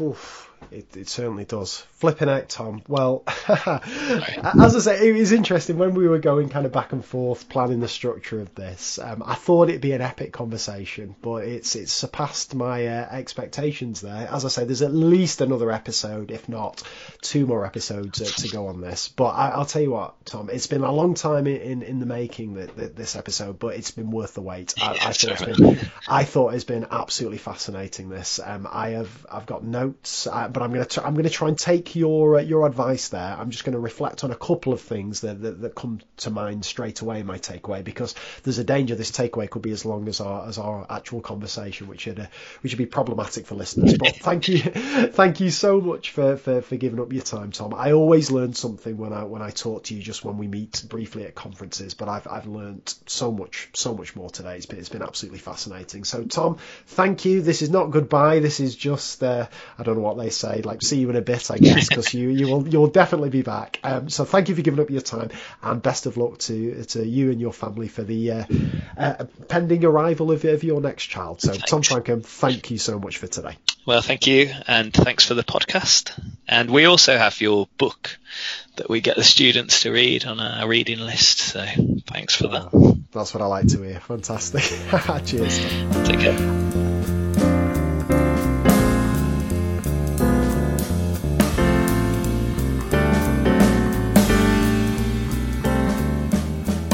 So there you have it. There was my interview with Tom Frankham. I really hope you enjoyed that one and got as much out of it as I did. I know I say this all the time, but I absolutely loved that conversation. As I said in my introduction, I sent Tom through a load of bullet points for all the questions I wanted to ask him. And it became pretty clear pretty early on, probably during the speed dating questions, that there was absolutely zero chance we were going to get through any of it. And it's really interesting, when I do these interviews, I'm always conscious and respectful of guests' time. They're always giving up either evenings or weekends to speak to me. And I'm always in a bit of a dilemma thinking, well, I've loads of questions that I know I want to ask because I know I want to know the answer and listeners want to.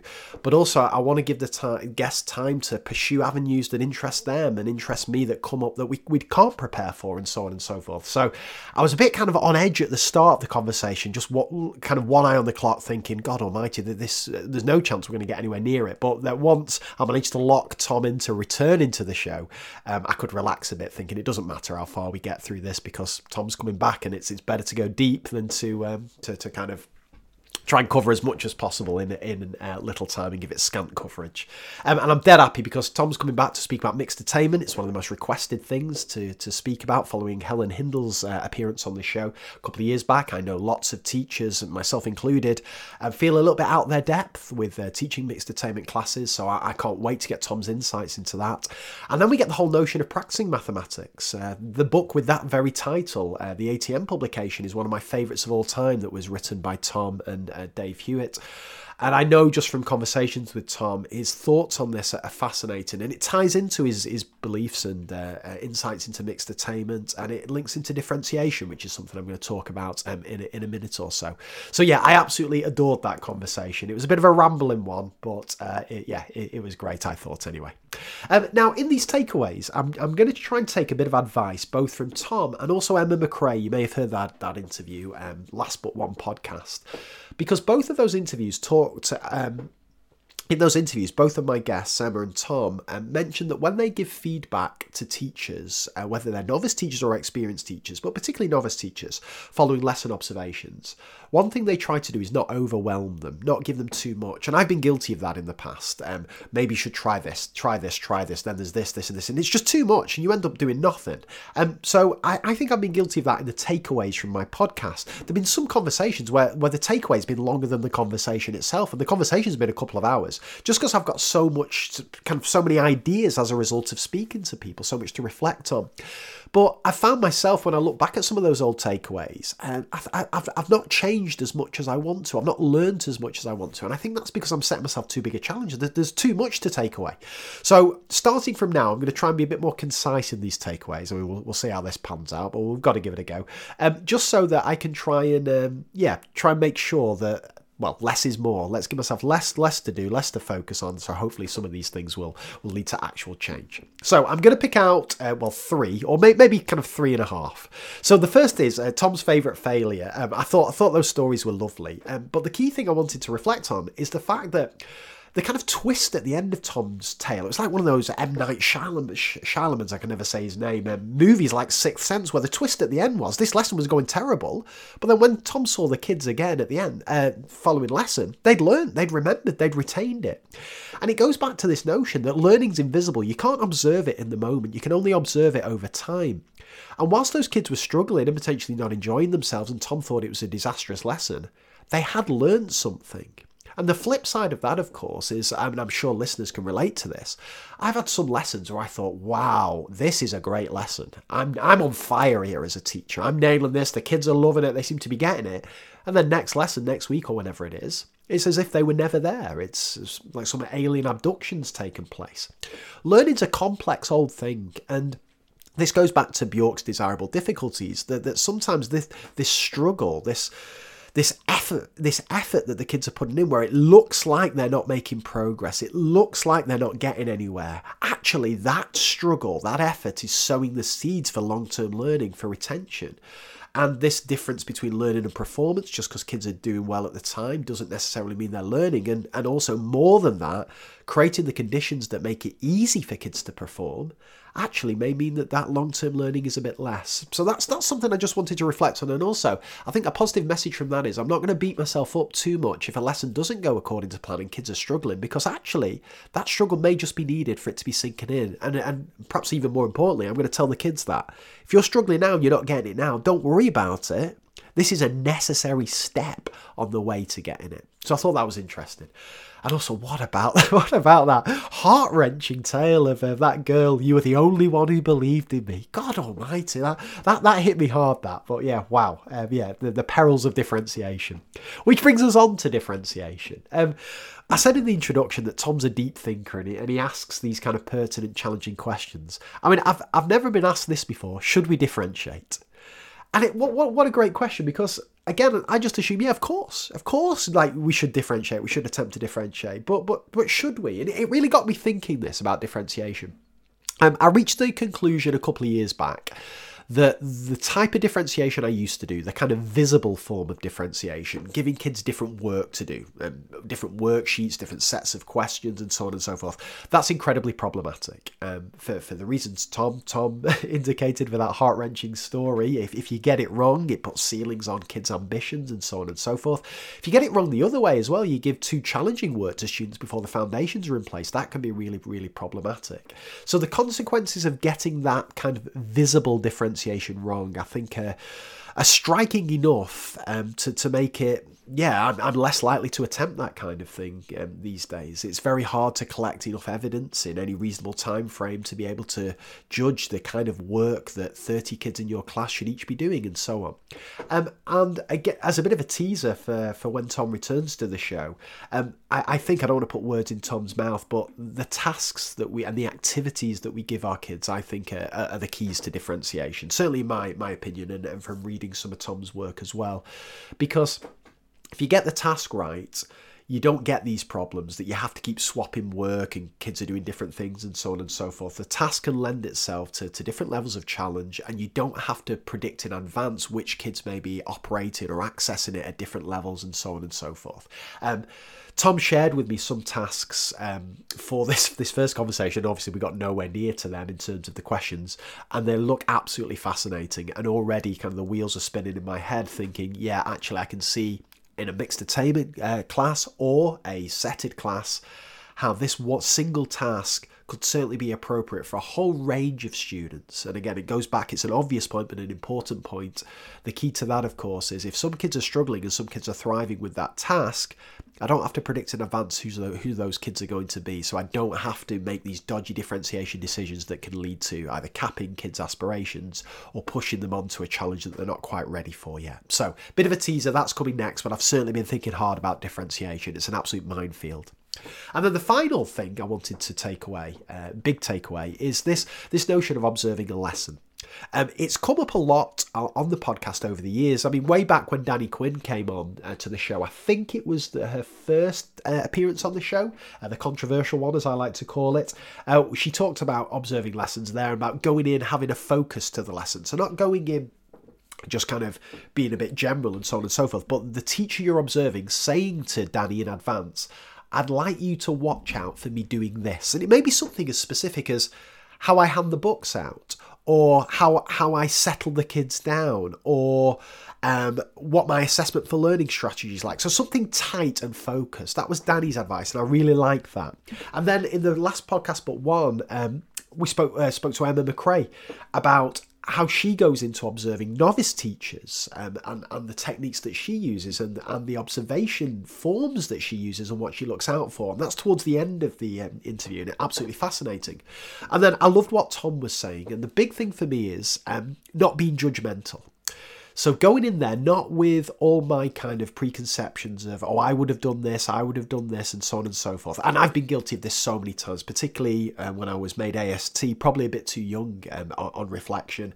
My advice after watching teachers teach, teachers who were more experienced than me, this is the worrying thing, is my advice would always be framed around, well, perhaps you could have done this, perhaps you could have done this. And what I meant by that is, that's what I would have done. That's what I would have done. But it's different. It's teachers have different views, different stages, different priorities, and so on and so forth. And what I've taken away from speaking to Tom there is the key is trying to develop what the person you're observing, what they thought about the lesson, and crucially build on strengths, not on weaknesses. So if you find something good, something that they did really well, that's the thing to focus in on, and let's get that better. And it kind of pulls everything else up. It becomes a much more positive conversation and positive experience. Of course, if there's an obvious weakness, and even more so if they pick up on it themselves, then of course that can be centered around the conversation. But finding something they do really, really well and building on that seems to me to be the way forward. And of course, as I said at the top of this takeaway, not to overload people we watch with too many things, too much advice, too many things to think about. 1 or 2 things that they actually do think about beats 50 things that they don't think about. And finally, the last thing I want to say is planning lessons on Excel. I have never heard anything like that in my life. I thought he was winding me up. I have never heard anything like that in my life. And I love the way he just casually just dropped that into the conversation. Oh, and by the way, I do all my lessons on Excel. Absolutely unbelievable. I might have to revisit that when Tom comes back on the show. Anyway, that'll do for now. All that remains for me to do is to once again thank Tom for giving up his time and being on the show. I can't wait for him to come back on.